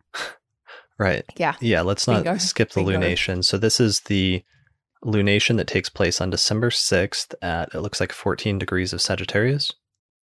Yeah, 14, 15 Sag, I think, by the time the moon might be 15. 15. I'm just animating the chart and getting there. Yeah, you're right. So the moon doesn't catch up until the sun hits 15. So it's about 15 degrees of Sagittarius. We have a new moon. That's also Mercury's stationary at that point. It's stationing direct at 27 Scorpio. The lunation is squaring Mars and Neptune, which are conjoined almost exactly. Those are also going exact at 13 degrees of Pisces. And that was like a huge issue we ran into with elections this month, is wanting to take advantage of Jupiter now being in Sagittarius and in its own sign, and wanting to make like a Sagittarius rising chart or some sort of Jupiter election, but having Mars in Pisces, like squaring all that Sag stuff all month, creates a tension that's really hard to get around with some of the day charts. So yeah, it's definitely, and it really feels like that square is very poignant around this new moon. I mean, the Sun-Mars square happens a couple of days before the Sun-Neptune square, just in the lead up to the new moon as well. So there is that sort of frustration, aggravation feeling as we get, I mean, the Sun and Mars squared off at each other, but with the new moon and Neptune in the mix. Yeah, right. I don't know. I think with everybody being Jupiter ruled and Jupiter being in Sag, you know, there's definitely going to be some fire. You know, with Mars's fire, I always ask the question, I'm like, okay, is this going to be activation or irritation? Or to what mixture of those two? And so leaving out Neptune for a second, this, as far as, you know, Sun Mars squares, you know, this has got some pretty positive stuff going on. Like I think this will be more towards activation and enthusiasm. You know, when you get Mars mixed with Jupiter or ruled by Jupiter and aspecting Jupiter uplifts Mars pretty easily, and you get more of that, like, you know, excitement. Maybe you're overeager to go out and conquer or whatever, but it does trend strongly towards the positive as far as Mars stuff goes, as far as the range of Mars stuff goes. Sure, but then not, okay, give me the same delineation, but then not ignoring the Neptune conjunction that's happening simultaneously. Okay. So, well, I wasn't ignoring it, just that we have that Mars Sun in square to each other for most of the month. So with this exact, with this lunation, it's interesting because I think one thing I find with Mars Neptune aspects, especially a conjunction like this, is that I see occasionally, if you watch the news, you'll see a Mars Neptune story where somebody just goes nuts and you're like, there we go, Mars Neptune. But what I most often experience and just see, in the week around that in life is that Neptune seems to almost dissolve Mars, where you actually have a distinct lack of motivation, which can be irritating, but there's also often a distinct lack of conflict. It just sort of like that torch goes into the water, and it's just sort of like, okay, I don't really feel like doing anything, but I definitely don't feel like arguing. Right. So it's sometimes Neptune can like sap the energy or the will of Mars to be assertive or to be directioned and like to take a specific course of action. Yeah, that's what I see. Oh, I completely agree on that front. I would go so far as to make a bold statement there and say Neptune always does that to Mars. Yeah. The symptoms of having Neptune in hard aspect to Mars in the natal chart, you can be very lethargic. Some people have health conditions that are hard to diagnose and manifest with symptoms of tiredness or low energy. Sometimes it's literally low iron and things like that. It almost feels like this pattern around the new moon is like maybe having a bit of a funk or losing your spark and not really knowing why. And there's a moodiness to it, I guess, rather than potential aggression. Might also be a break. It could, yeah. Like there's these 2 periods in the month where we get these like super Neptune vibes, and this is one of them. The following week when the moon goes through Pisces is sort of this other one, and just taking a little time. I agree with that for sure. There's that tension between the Mars Neptune not wanting to do anything and the new moon in Sag. Often we see on social media with astrology, the new moon is like, do all these new things for the next month and get started. And this might just be a little bit more mellow than that. Yeah, I like that. So the moons with Mars in Pisces and Neptune around December 14th, December 15th, that was that other range of dates you were mentioning. Yeah, it's just like we do seem to sort of swing between, we've got a little bit of extra, like it's a very Saggy Pisces month. And then we have these periods where it's a little bit more Sag here or a little bit more Pisces there. Mm-hmm. And I think maybe this is kind of what we're speaking to, Austin, is that most of the stuff that is happening, even if it's a typical like square aspect or what have you, it has more of a benign tone to it because it's all coming back to this rulership by Jupiter and Sag. Yep. It's not like, when Mars is in Aquarius squaring Jupiter and Scorpio and they're really digging their heels in. This is just like, let's just, keep on it just feels more benign. That's the word that I keep coming back to. Yeah, I totally agree. Yeah. I am just... so we didn't miss that first lunation. Yes. That's gonna keep us on track from now on. I think Lisa doesn't realize what she's unleashed on us in pushing to continue to improve in a funny kind of way. Lisa has done a great job with that. Definitely. I'm just trying to pull up some famous like Mars Neptune conjunction people in order to illustrate that point from a natal perspective, because it seems like that's sometimes a useful tool to demonstrate, or sometimes people appreciate that, having a more concrete example. Do you guys know of any, or have you had any Mars Neptune examples that you frequently think of or invoke sometimes? I'm going to put my thinking cap on. Do you have anything, Austin? Do you mean like a natal chart or? Yeah, like a natal, either a close Mars-Neptune conjunction or even like Mars-Neptune being in the same sign and therefore co-present and kind of rubbing off on each other in that same place? Oh, let's see. So in the very first astrology class that I ever taught, there were 4 people with a Mars-Neptune conjunction. Wow. Which I all met at a Kung Fu school. Are we kicking things again, Austin? We were doing a lot of punching things there too.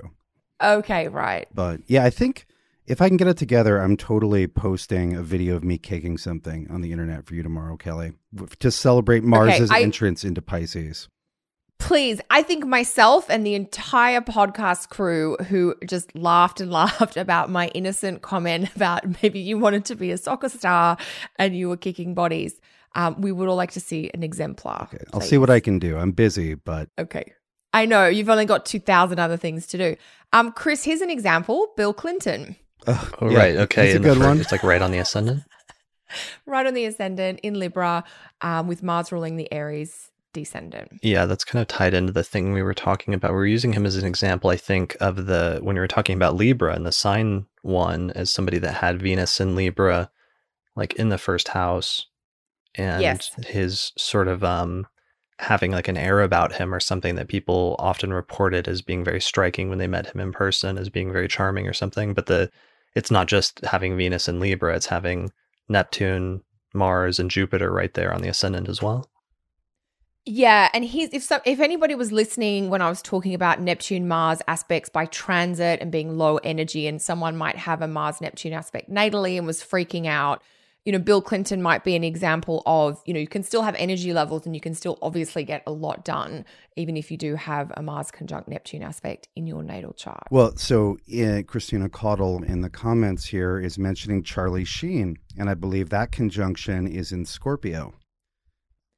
Mr. Whose, how should we say, whose performance of the Marshal was strongly drug fueled, right? So we have the Neptune and the Mars, and literally, so, Mars ruling iron and to a certain degree the blood. And so he was like, I have tiger blood, right? Fantasizing Neptune about the blood, Mars. Right. But it was entirely kind of delusional. He was going through like a really sort of almost like manic period for a few years there. Well, he was on lots of drugs. Right. Yeah. He was clearly in the haze. Sure. So I'm just throwing up these charts really quick. That's his chart. And then here's Bill Clinton's chart for those watching the video version, with the ascendant at 5 Libra, and then Mars at 6 Libra, Neptune at 6, also at 6 Libra. So that's an exact conjunction right on the ascendant. Very tight. Venus at 11 Libra, and then Jupiter at 23.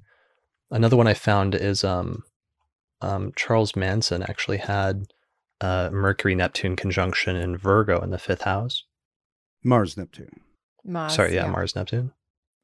I did this in class when I was teaching on Monday night. Every third word that came out of my mouth was a technical typo. Like I was just saying the wrong word. Right, I know. I actually opened this show. I got Mercuried. I opened this episode, as I think somebody pointed out to me in the chat, with saying the date was wrong as well, I believe. I said December 14th, you guys said? Yeah. But you know what? Mercury is in its madness state right now. It's out of bounds. It's in detriment. It's square Neptune. It's station. It's all the things. Right. Let's see, other just like random ones. Weird Al Yankovic, I have his birthday. I was going to say, did you find his? Yeah. Yeah, he's got Mars conjunct Neptune and Scorpio in the 10th whole sign house. Lady Gaga? Does she? I'm so in love with her chart. Christina's giving us the heads up on her. Do we have a time for her? I don't remember if we do or not. It is somewhat speculative, her birth time. I think the 9:53 is commonly used, but it's not like an A-rated time. Okay. She would have she's got Mars at 0 Capricorn and Neptune at 5 Capricorn. So I think whatever time she's born, she's got Mars Neptune. Oh, I have a good example. It's not somebody you would know, but it's still a good example. So I have a friend who has an exact like a very tight Mars Neptune opposition, which is still going to connect them very strongly on the ascendant descendant axis. And one of the things she does is she's an aerialist and sort of a circus style performer in a dance company that only performs mythology. So they'll like perform Babylonian mythology in amazing costumes on 10-foot stilts, like doing crazy airless stuff. It's very Neptunian illusion, but they're also, you have to be in the best shape possible for a human to do any of that. So there's the Mars Neptune. Nice. Beautiful. That's a great, like, constructive manifestation of that energy. And I would love to promote their company, but I don't want to give away someone's chart details without talking to them about it. Yeah. All right. So that's good little chat about Mars Neptune. Where are we at in terms of the month? We're basically still just talking about the first week or the first half of the month, basically, at this stage, right? Yeah, the middle is a little quieter in terms of like a lot happening. So yeah, all I Mercury really see goes is Mercury. Go ahead. Yeah, I was just going to say Mercury goes back into Sag. Yep. December 12th. December 12th. Yep, and then it heads for Jupiter, which we've been talking about. Mars is departing from Neptune at that point, getting some fire back. Right. Which is nice. And I think actually this is the stage because you got an electional chart? Yeah, in the second week, we were really struggling with the election because we had so much trouble trying to. Lisa Scheim was looking up the elections this month and really wanted to use that Jupiter in Sag and even Mercury in Sag, but had so much trouble getting around the Mars squares and the Neptune squares.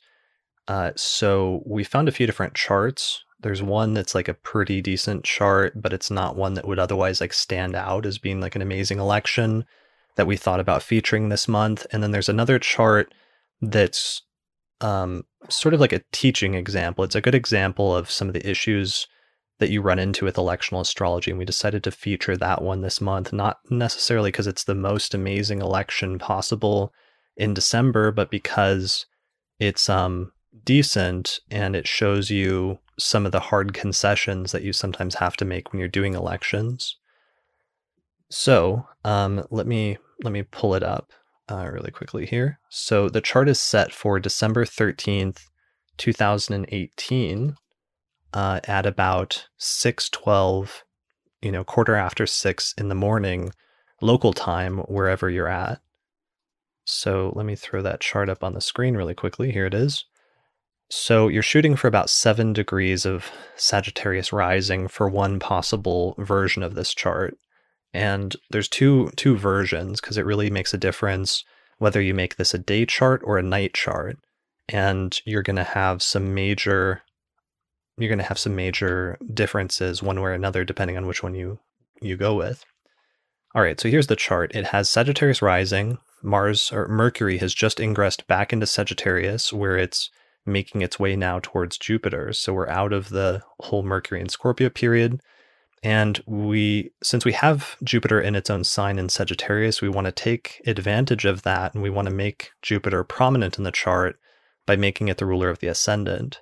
So this is one of our early Jupiter sort of elections by having Sagittarius rising, Jupiter as the ruler of the ascendant, and making Jupiter either conjunct the ascendant or at least somewhere in the rising sign or otherwise in the first whole sign house. So it's there along with the Sun and Mercury. So the moon in this chart has just moved into Pisces, where it's going to square Mercury, but then eventually apply towards a square with Jupiter with reception since the moon is in Jupiter's sign. So and this is a relatively good chart if you want to take advantage of all of the things that people associate with Jupiter and Sagittarius and that both we've delineated and other astrologers have delineated in terms of some of the potential for optimism and confirming things and growth and expansion and everything else. The downside is that you either have to make Mars the more difficult planet in the chart and make it somewhat prominent, or you have to make Saturn the most difficult planet in the chart and put it in the second house of finances, which is going to make this chart not very good for financial matters. And it's going to depend entirely on whether you make it a day chart or a night chart. Do you guys kind of see where I'm going with that? Mm-hmm. Totally. So if you were going to begin an endeavor where you wanted to make money, you would do this once the sun had risen, so that Saturn in the second was less malefic. Whereas if you were going to, say, build a house, which is a fourth house matter, you would want to do it during the night so that Mars in the fourth whole sign house was not as malefic. Yeah, exactly. Since in day charts, Mars is going to be the most difficult planet in the chart, putting it simply, whereas in night charts, Saturn is going to be the most difficult planet in the chart. So you literally have a choice here, because you can make this, because the sun is, at 21 degrees of Sag. So you could make this a night chart by just having early Sag rising, like having 6 or 7 degrees of Sag rising in whatever your location is. That will make this a night chart, because that means the sun will be underneath the horizon, below the ascendant, and it won't quite be daytime yet at that point. So that's one option. And if you do that and you make it a night chart, you're going to render Mars in the 4th house in Pisces, which is squaring a little bit widely some of the Sagittarius stuff. You're going to make it less of a problem, and that it's going to take a lot of the edge off of that square. The downside, go ahead. I'm just going to jump in. I was just looking Sure. at days and hours. So one thing that might tip the scales here is if you wait until day, then you get day and hour of Jupiter with Sag rising with Jupiter on the ascendant, as opposed to day of Mercury, hour of Saturn. Yeah. If you make it a day chart. Yeah, if you make it a day chart, you get, if you wait till sunrise, you get day and hour of Jupiter with Jupiter in the first whole sign house. Because it's a Thursday. So the first planetary hour of the day, starting sunrise, is going to bring the double Jupiter vibe. And it's like, just for listeners who may not be familiar. And it's nice. And that's going to emphasize Jupiter even more and make it even more prominent in what is already a Jupiter election.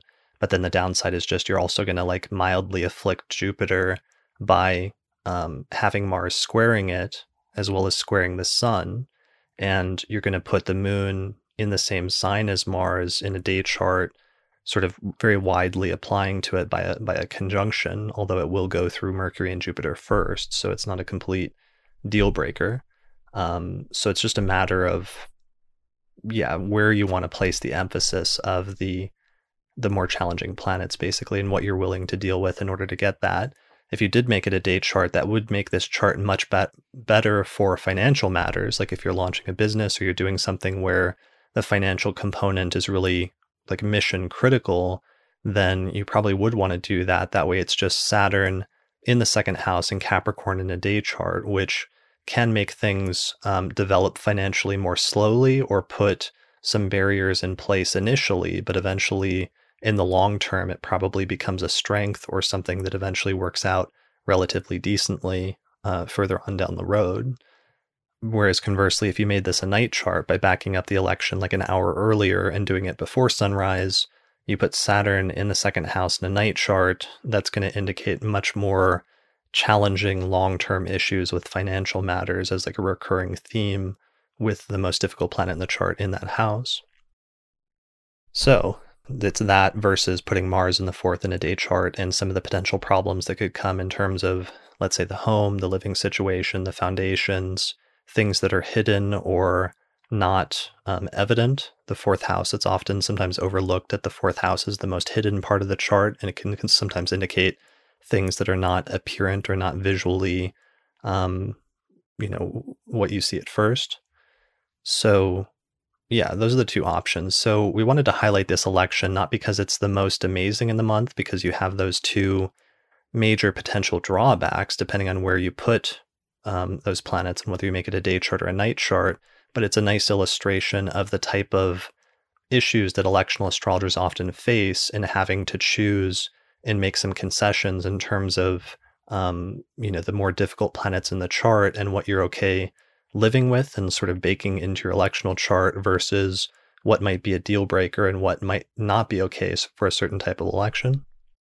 Yeah, I just want to add one more thing. One thing I like about this is that it has the rulers of every angular house conjoined. You have Mercury ruling the 7th and the 10th, and you have Jupiter ruling the 1st and the 4th, and you have them, within 7 degrees with Mercury applying. And so that's nice to have all of the powerhouses lorded by two planets that are right next to each other, with one of them a very strong benefic. Yeah, and that's actually the other election that we almost featured, but instead we're going to talk about just on the Auspicious Elections podcast is one set for the actual Mercury-Jupiter conjunction like a few days later, where we can kind of take advantage of that conjunction even more. And even though it's closer in proximity to, at that point to the Neptune square, it's still sort of nice and a little bit auspicious. So anyway, so that's the electional chart we wanted to feature this month as like an educational example. Good. Okay, Do you so want to say something else? yeah, just I think a little bit auspicious would be a great name for something, like a podcast or a blog or something. Right. That would be a good band name, astrologer band name, a little bit auspicious. A little bit auspicious. I'm sure there'll be many iterations of that coming out in the next 12 months with Jupiter and Sag. Right.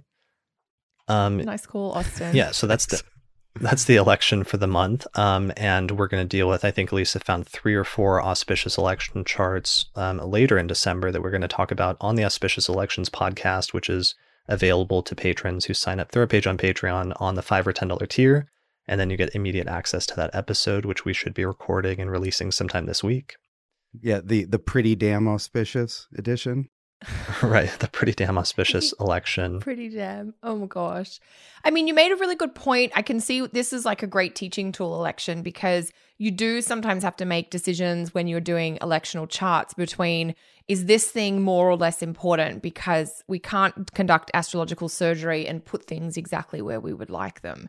So it's part of the reason with what, when you do engage someone to do an electional chart for you, that's part of what you're paying them to do, is to make some of those tough decisions. Yeah, you're paying them to look at it for an hour and go, and like clicking forward and backward, do minutes. Oh my hours. gosh, you almost get like RSI in the finger. Like, what about this time the next day, or change? Well, that's better, but then that's messed up, and now this is stuffed up, and yeah, it's a lot of neurotic hemming and hawing for me.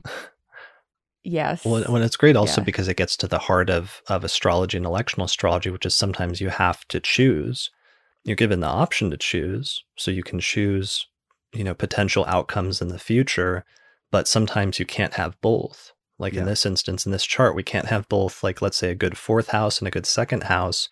You have to pick which one's more important to you, and you have to be okay with the other one, being not great or potentially having major issues that you have to struggle with in that area.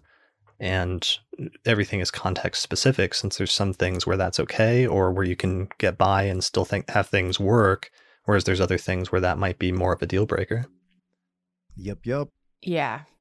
All right. So that is, somebody, Lisa Newcomb, says that sounds like life, and that's true. I mean, that's a good point, but it's sometimes it's so much more stark within the context of electional astrology, having to make that choice, that sometimes it's not something you're used to dealing with in natal astrology, which is a little bit more fuzzy sometimes in terms of making those choices and whether this outcome is going to be, starkly more problematic one way or another.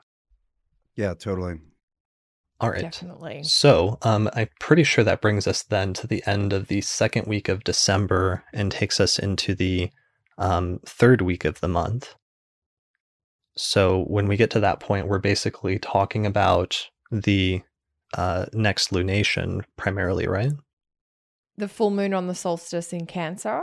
Yeah, because I mean, we mentioned earlier in the show, but that Venus comes out of her shadow on the 17th, which is sort of through the middle of the month. And then, it is really the solstice that I'm happy to skip or to move towards. Is there anything that you want to throw in there, Austin? No, I think that was the next thing I was looking at.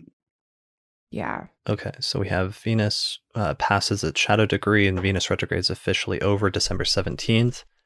By December 17th, and then the sun moves into Capricorn on the 21st, and we have 21st, and then shortly thereafter the moon moves into Cancer. Yeah, like really shortly thereafter. Yeah, because the full moon's at 0 Cancer, so I always find that a little more polarized when there's a full moon right on like a solstice or an equinox point, particularly a solstice point, which is sort of an extreme point anyway to do with the sun's journey. It really feels like there's that pulling or that shifting or that tension of opposites. That sort of classic full moon energy feels very potent or strong at this time. Yeah. I really like the full moon in Cancer every year. And this is a relatively lovely one. I mean, I guess there's some Mercury and Jupiter are still tightly conjoined, The sun is within about 10 degrees of Saturn and applying to it, but it's not too tight yet. The sun and moon are finally like off angle from Mars, which the sun's been in at least a sign-based square with Mars for pretty much, pretty much the whole month leading up to that. And this, to me, this feels very Cancer Capricorn. Like there's not a ton of other stuff to really color it. It's very much that lunation which we get every year on its own terms. Mm. Yeah, I really like, one thing I always appreciate about the Cancer full moon, which of course we have every year sometime between late December and late January, just depending on where the lunation falls, anytime the sun's in Capricorn. But I like it because the polarization of the very nurturing, soft, or maybe not soft, but the wetness and the connectivity of that moon in Cancer oppose the sun in Capricorn. I like what you said there, Austin, about it really feels like Capricorn versus Cancer, and it's very pure in its expression this year. Right. There's a real dark light polarity thing going on here as well, because the sun, at least in the northern hemisphere, of course, when it hits Capricorn, it's at the coldest and darkest part of the year. But then simultaneously, we're going to get the moon on the opposite end of the spectrum at its brightest on the same day, which is weird sort of contrast symbolically. Totally. Yeah. I always find those contrasts and those extreme qualities are so heightened around a solstice anyway. But yeah, this is the depth of winter. It's the shortest day in the northern hemisphere. Lucky people down in Australia will be baking in the hot Australian summer sun, and we'll all be very jealous. I will have fled back to the North American continent by that point. So, Austin, you will be flying back. I'm not sure the exact date, but I'm presuming sometime around the middle of December, perhaps. Yeah, we arrive back on the 12th local time. Okay. So I always find it interesting when I fly between the hemispheres in December, because you're almost celebrating winter solstice and summer solstice in the space of a 24-hour period. You'll leave Australia with the very long days, and you'll come back to the States with much shorter days. It's quite a contrast. It's kind of fun and loopy to think about. Yeah, it's it'll be a perfect conclusion to the Mercury retrograde. Flipping seasons twice. I'm hoping that it will give me some greater insight into thinking about the two simultaneous seasons happening all the time, because we've been talking more about seasonal factors lately. And it's something that I've been trying to think about for a while. Like whenever I'm like, okay, it's the solstice. That means that on one half of the world, it's the longest day. At the same time as in the other half, it's the shortest day. And trying to think of that from an Earth-based perspective rather than a single point on the Earth-based perspective. That makes sense? Yeah. I'm still honestly really struggling with that lately, because I'm having a hard time divorcing the tropical zodiac and the way that it's grown and been developed symbolically in the Western tradition over the past 2,000 years, which has been largely Northern Hemisphere centric. And even though the astrological community in the world in general has become much more global and more dispersed throughout, and astrologically we've done a pretty good job of attempting to make astrology more inclusive, there's still like a fundamental like conceptual issue there that I struggle with in terms of the extent to which the tropical zodiac in much of its Western conceptualizations has been rooted in the Northern Hemisphere and those seasons, versus how much it's not at all and is something that's universally applicable and does not need to be flipped depending on the hemisphere. Right. Yeah. It's a knot to be untied, hopefully gracefully within our lifetime. Yeah, I mean, I think Patrick Watson recently published an article where he tried to provide a solution to this that has to do with like the direction that the galaxy is headed or something like that, where he tried to orient it in a more galactic universal framework in order to make an argument for why the vernal equinox should be started there, and why that's a respectable starting point that's true in both the northern and southern hemispheres. But that's been the question I've been asking astrologers for about 10 years now, is come up with a solution for why the vernal point is a valid starting point for the zodiac that's true in both the northern and southern hemispheres, and then you will have solved that conceptual issue. Yeah, because it works, but the why is the why a more clear why would be nice. Right. Yeah, totally. I mean, yeah, it just comes down to the rulerships, because the modalities or the quadruplicities we don't have an issue with, but it's really, why are we assigning the sun and the moon to Cancer and Leo that is true in both the northern and southern hemisphere, because that appears to be the basis of the start of the rulership assignment rationale scheme. Yeah. The symbolism definitely comes from the northern hemisphere seasons. There's such a crossover there. And the weird magical thing is the application of that to people born in the southern hemisphere still rings true. And it does make me wonder about the essence of something rather than the actual thing.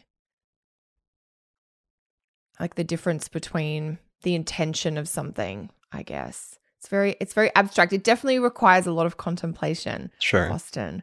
And that 36,000 feet, flight ceiling is a great place to ponder such things. Yeah, well, and I'll have plenty of time on my hands. Yes. So we did get the second lunation in December, the full moon in Cancer. I mean, what I was thinking too, I think a lot about the astrology of the latter part of December, because I think a lot about the holiday season and, what people may or may not be doing at different points through the month. And that full moon in Cancer, it's basically over the weekend just before the Christian Christmas celebration, which I know is not something everybody is going to celebrate.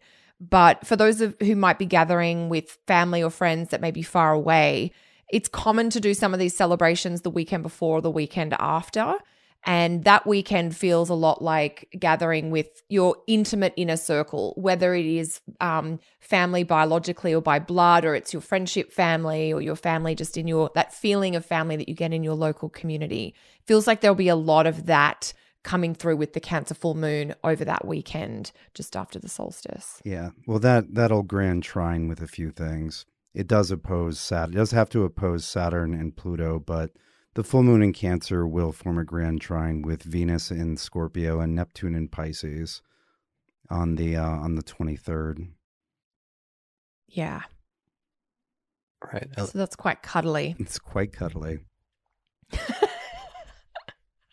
Yes. And did we had a Sun Saturn conjunction last year right after this Saturn went into Capricorn, right? Yeah, because sure Saturn had just ingressed. Okay. So this Saturn was early. Let's check. So this isn't going to be... This is how my ephemeris gets beat up on. Oh, yeah, you got a new one. That was a big Instagram story this month. Was you... What had you done to that? That ephemeris was in tatters, and... I honestly, I smashed it in about 2 years. It just died on me. Do you still have it around? I do. I am sure... Hang on 1 second. I'll find it. Keep talking. Okay. Because it's funny. It's not a thing that's unique to Kelly, but it's like every astrologer, whatever it is, the American ephemeris. I'm not sure if it's because we use it so frequently compared to most books, since it's a reference book that you're constantly flipping through, or if it's just that these things are produced somewhat poorly. Well, no, that's terrible. What? I don't think you can look at the pages fell apart. I mean, 2017, I'm done with it. It has come out. Just holding up a piece of paper that has like a bite mark taken out of it, or I don't. Is that your cats or your husband or? It just fell apart, and it fell apart in the middle of the page. Right. And so this is my third copy of this book. Yeah. But I mentioned this to Lee Lehman at a conference once, and she said I have to find a book binder who will strengthen the spine and put a hard copy on it. Okay. Which I did think sounded good, except, because I travel so much, I didn't want to have to carry a heavy book. Like, one thing I do like about this 50-year one is it's very easy to slip into the laptop bag. Right. Yeah, I've gone through Anyways, like 4, so I'm not even. Okay, great. Yeah. Oh, I feel like I'm in good No, company no. then. That's excellent. Yeah, we did have a Sun-Saturn conjunction basically on the solstice last year, my trusty ephemeris. It was funny though. I got a lot of comments on my Instagram post and story about this with people wanting to learn how to read an ephemeris. So this is bingo card number 2675, which is another podcast episode should be on how to read your ephemeris. Yeah, I've been meaning to do at the very least, like a video on my YouTube channel for that, but maybe we could turn it into a podcast episode if we could figure out a way to translate that into audio successfully, like an audio discussion. Oh yeah, it's very visual. Yeah, like looking through the tables and. Yeah, it's very visual. But might be worth a discussion about the ephemeris in general and like the value of learning how to use one, as well as, a little bit about how to actually track it. Honestly, if nerd culture has become cool, this is the Nerd Bible. Right. And it's telling me, my Nerd Bible, that the Sun will conjunct Saturn on the 2nd of January. So happy New Year, everybody. Yeah. Well, and so after that somewhat Full moon. squishy full moon, we have the Sun sliding towards conjunction with Saturn for the rest of the month. And that is significantly less squishy. And it doesn't quite conjoin before the end of the year or end of the month, but it's getting pretty damn close. And I think we can meaningfully contrast that with all of the Jupiter stuff that was happening earlier. We had the Mercury, the third Mercury conjunction to Jupiter, which was in Sagittarius. And so, with the Jupiter stuff, we're looking, it's a reset into what's possible, what's worth striving for, et cetera, et cetera. Whereas the Sun's conjunction with Saturn is a reset on what just has to be done, facing necessity, facing obligation. And, it's one of the, and so January, therefore, focuses us to some degree, if we're willing to cooperate with it, on both the positive and negative of the year to come, what we're going to have to do, and then what we might be able to do. And that's one of the chief features of 2019 is Saturn and Jupiter will both be in the signs that they rule for virtually the entire year. We have a really strong benefic, and we have the greater benefic, Jupiter in Sagittarius in great strength, and we have the greater malefic Saturn in a position of great strength as well. And so, we have these, here's the good and here's the bad. Here's what you have to do and here's what you get to do. Yeah, I really like that. Sorry, Chris. No, I love that. That's great, Austin. And look at this. We're getting, so it's December 31st. It's the very last day of the calendar year. And we're getting so close to that conjunction. We're within about a degree of it by the end of the day. The Sun is at 10 Capricorn. Saturn's at 11 Capricorn. But that night, in most time zones, before the end of the day, Mars finishes its trek through Pisces and switches over to the other cardinal sign into Aries. And it's so weird how we get that switch basically at the very end on like the 31st of December, pretty much the 1st of January. And then basically the next day, we get the Sun-Saturn conjunction in Capricorn at the same time. It's kind of a stark way to open up 2019 with having that Sun-Saturn conjunction and the sort of realism or the constraint that you're talking about, Austin, with also Mars entering into its domicile and entering into a much more dynamic sign than certainly Pisces, which it was transiting through for a month and a half, but even to some extent, its transit through Aquarius in the previous months or Capricorn prior to that. Yeah. So I realize that gets us into 2019 and the next year, but it's still... It's a heck of a way to start the vulgar New Year. Did you say vulgar New Year? Yeah, that's the calendar. Okay. It's the vulgar New Year. That's the correct term for it. The calendar year as opposed to the astronomical year. Mm-hmm. Okay, cool. I've not heard that turn of phrase before. It is I think you guys I agree with completely what you're saying. It's very harsh. It's very different. I think as soon as the Sun moves into Capricorn, all of the bubbles and, hopeful, excessive Sun and Jupiter together. I mean, Ficino calls the Sun and Jupiter and Venus the three graces. And he talks about these are the 3 planets to appeal to for kind of health or vitality or just goodness in general. And to have, I thought that was a great point that you made, Austin. We've got the Sun and Jupiter in the same sign together for the first 3 weeks of Sag, but then we don't. And then we have the Sun and Saturn in the same sign together. And that's very much the party's over. Now you've got to do the cleanup, back to reality. And, we've got that running through those last 10 days of December, which is also when Jupiter sort of goes over Antares as well. So there is a really different tone or feeling to those last 10 days of December compared to the rest of the month. I mean, we have that every year with the Sun going into Cap, but with the conjunction to Saturn looming. Sorry, Chris. It looks very sobering to me is the keyword that's coming to mind with Mars, departing from that month-long sort of party with Neptune, the conjunction with Neptune in Pisces.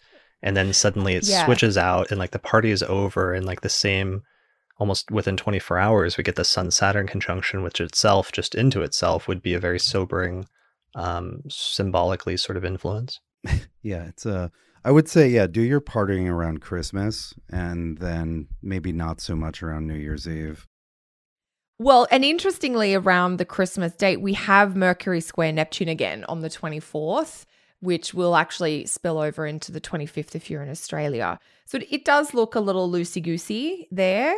And then the end of the month is very different. Maybe part of this is that thing. It's kind of a cliche, but for some people it actually works out as the New Year's resolution thing and getting down to getting to work basically at the start of the new year. Some of the sobering stuff going on here almost looks like that in a positive way, or you could perhaps spin it in a positive way that could be constructive. Well, shall I try? I mean, because I do think, the start of a calendar year is often when people are thinking about long-term goals. They're thinking about achievements or plans. And I think in some ways that sobering energy of Saturn might help people narrow their focus so that instead of saying, I'm going to fix every area or make changes in every area of my life, it's much more targeted around let's pick 1 or 2 priorities and see what happens when we give them our full effort, our best effort, our prioritization. Right, because it's not just the sobering and the focus, like you're saying there, and the dedication of the Sun-Saturn conjunction, but it's also Mars switching into Aries and perhaps, having the drive to push yourself to do some of those things and to sort of drive yourself forward versus this very sort of directionless Mars-Neptune conjunction, which we've been going through for a month and a half up to that point. Yeah, there's 2 things when I think about that Mars switch into Aries. I think fantastic, Mars is in Aries. He wants to get stuff done. He wants to make like Nike and just do it. Mm-hmm. And I think it's interesting to have that very early in January, and we're going to have 6 weeks right through till mid-February of Mars in Aries. But I'm very aware Mars is going to have to negotiate with Saturn as he moves through Aries. Sure. So it is, again, whether it's sobering or external interference from the Saturn influence, which kind of puts pressure on your enthusiasm or your motivation. But there's certainly a more, I think that the key that we're sort of alluding to is Mars dries out when he moves into Aries. He's moving from a wet sign into a fire sign. So he's more clear-headed, and that dry energy is what's going to carry us through into the new year. And dry can be clear thinking, clear decision-making, less emotional, don't worry about the fluff, no muss, no fuss. It can be a little bit separative in the sense that there can be such a kind of a focus that other things just get cut away. So I think these are some of the themes that we're thinking about or considering when we're starting to think about January. Yeah, it's kind of like I was reading recently that a lot of people, they'll go back to the gym in January, but then they'll try to push too hard and they'll injure themselves.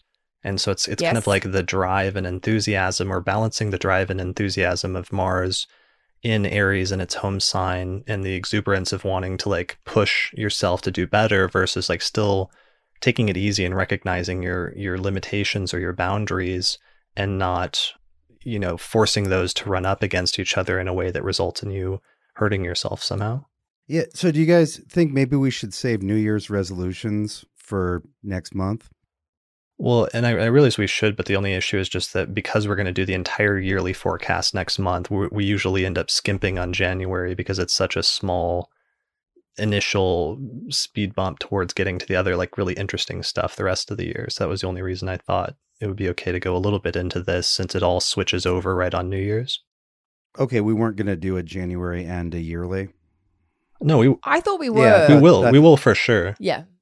I guess what you're saying, Chris, is because Mars technically is moving into Aries on December 31st. So it's like an energy shift at the end of this month, but it's setting up January. Yeah, that's the only reason I thought it was okay to dwell on that a little bit here, just because I know we're going to spend so much time trying to evenly distribute the full 12 months during the next episode that we're not going to spend. Oh, okay. I see. I thought we were going to do separate episodes for January and 2019. Gotcha. No. We end up, when we do the December one, we end up just making that the entire forecast for the entire next 12 months. Gotcha. Okay. Yeah. I thought what Austin thought. So that's good. We'll just have one less show to do. I mean, if you guys want to do 2 episodes next month, I actually take that back. I'm not doing 2 episodes.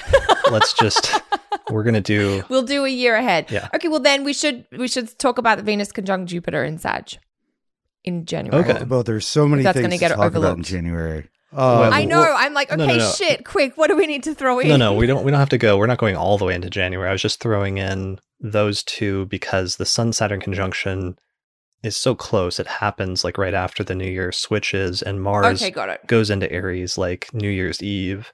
So that's really the main reason I want to talk about those just briefly, because that kind of caps off the very end of December and the very end of this year. But otherwise, we do start getting into stuff that's a little bit more further afield in January. It's definitely a get to work after seeing all the glorious Jupiterian possibilities. Sure. Yes. Yeah. It's very different from December. Definitely. All right. And that pretty much brings us then to the end of the month. Is there anything else we need to be mentioning about the end of December or anything else that we forgot to touch on about the forecast in general for next month? I just I don't know if it's like maybe on the lighthearted front, but I always like to look at the energy of New Year's Eve for all the party people. And I thought, moon in Scorpio, kind of late in the moon phase, just whether that had more of, again, this sobering tone or more of like an intimate celebration with maybe a small group of friends rather than the big parties. I know everybody's in different ages and stages of life that's listening, but I don't know if you guys had any comments on that or any thoughts. Sure. I mean, there's a nice, what do we got? We got like a nice moon Neptune trine going on. We've got the moon Venus conjunction. Good for party favors. Sure. But then there's also a little bit of a sobering sextile from Saturn. Ooh, a sobering sextile to Saturn. I think you win the alliteration award for tonight. Thank you. Nicely done. But yeah, I mean, it's nice. Other than that switch, other than the Sun-Saturn conjunction itself, which is kind of looming just around the corner, the next day, basically, when everybody wakes up after whatever their New Year's Eve celebrations were. And other than Mars switching signs that night, which actually could be a significant shift for some people, it's like, with whole sign houses, that Mars is going to switch into a new house in everyone's chart. And for some people, that could be a bit more dramatic than for others, depending on which house that is or whether that house is activated by transits. Whereas for others, it's not going to build up until later in that sign when it hits an angle or like a personal planet or something like that. Totally. Did you have any New Year's Eve tips or thoughts, Austin? No. I don't like New Year's Eve. I'm not a huge fan either. I'm often in bed with a cup of tea by 10. I didn't. But I know that I'm not the majority. I'm always so when I was younger, I didn't like it, and then I found out that it's because our calendar is wrong, and I was like, "See, I was right."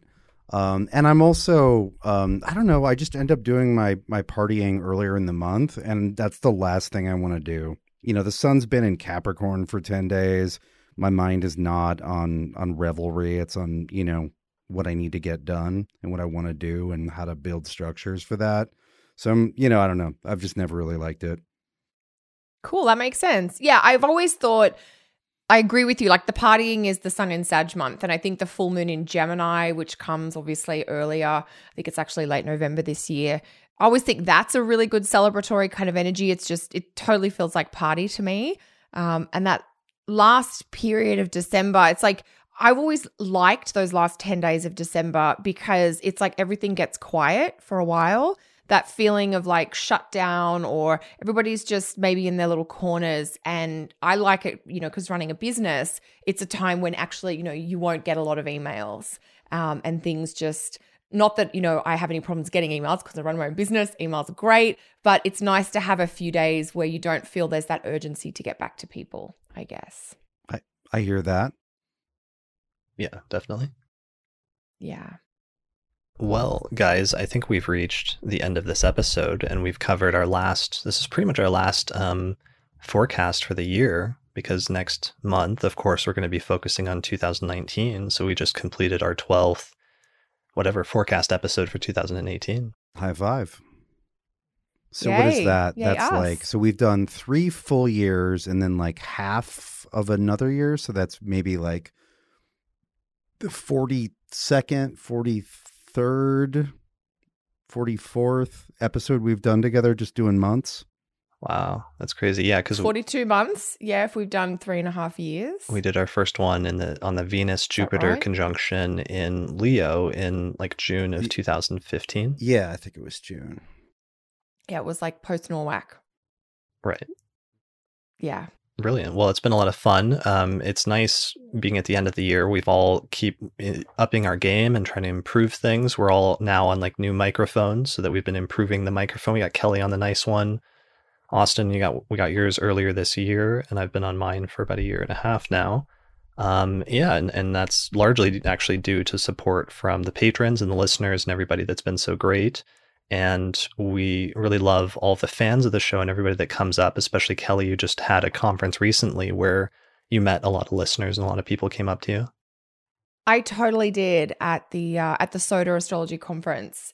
It was a lot of fun, and it's always lovely to meet people who are listening to the show, and they'll often share little tidbits, things they liked, or can you add this in, or what have you. And it's always great to meet people in the flesh, in real life. Definitely. And hopefully we'll all be doing a lot of that next year, I think starting with NORWAC in May of 2019 in Seattle. Yeah, and I'll be doing a little Yes. bit of that in about 1.5 weeks in Melbourne. I know there are going to be some listeners You will, there. Austin. So let's have a beer or 7. Yeah, it's Australians. There'll be more than one. Better be. Brilliant. It'll probably be hot too. You'll need it to cool down. Well, Have a great time, Yeah, Austin. thank you. I know I look Chris and I forward to will want to hearing the hear all report. about it. I can't imagine it not being super fun. Excellent. awesome. Cool. All right, guys. Well, yeah, and I look forward to hearing the rest of your like Mercury retrograde stories centering around. I'm sure there will be some kerfuffles. Sure. Well, thank you for regaling us at the opening of this episode with your initial, and our sympathy goes out to you as the first sacrificial victim of the Mercury retrograde during this cycle of this month. But good job persevering, and yeah, thanks for sharing that. That was a great example, I think. Oh, good. Yeah, I mean, I just got back from Seattle like 6 hours ago, so this just got solved. Right. You're a massive trooper for like keeping our pre-booked podcast recording date. I Well, think I as well. warned y'all last week. I was like, I know Oh, we yeah. had I was contingency like, plans it's for sure. it's Mercury mess week. I might need to stay another day or whatever, but things went according to plan. So I was fully prepared for you Excellent. to be like connecting in at the last minute from like a coffee shop in Seattle. yeah, right. Just random people in the background. Right. And you're Oh my talking about gosh. Mercury retrograde very loudly and very enthusiastically while everyone looks at you weirdly. Yeah, there's some weirdo in the background like photobombing and making faces. Oh my god. All right, guys. I think that's Okay, it. So yeah, thanks everybody. Thanks everyone in the audience who attended, all the patrons who supported the show and attended the live recording. We appreciate you. Like your comments. Thanks to Lisa for the amazing bingo thing, and everybody should check that out. I'll put a link to it in the description page for this episode, and etc. Check out the description page because that has a lot of good links on it for everything we mention in this episode every time. And that's pretty much it. So thanks everybody for listening, and we'll see you next time. Take care. Bye.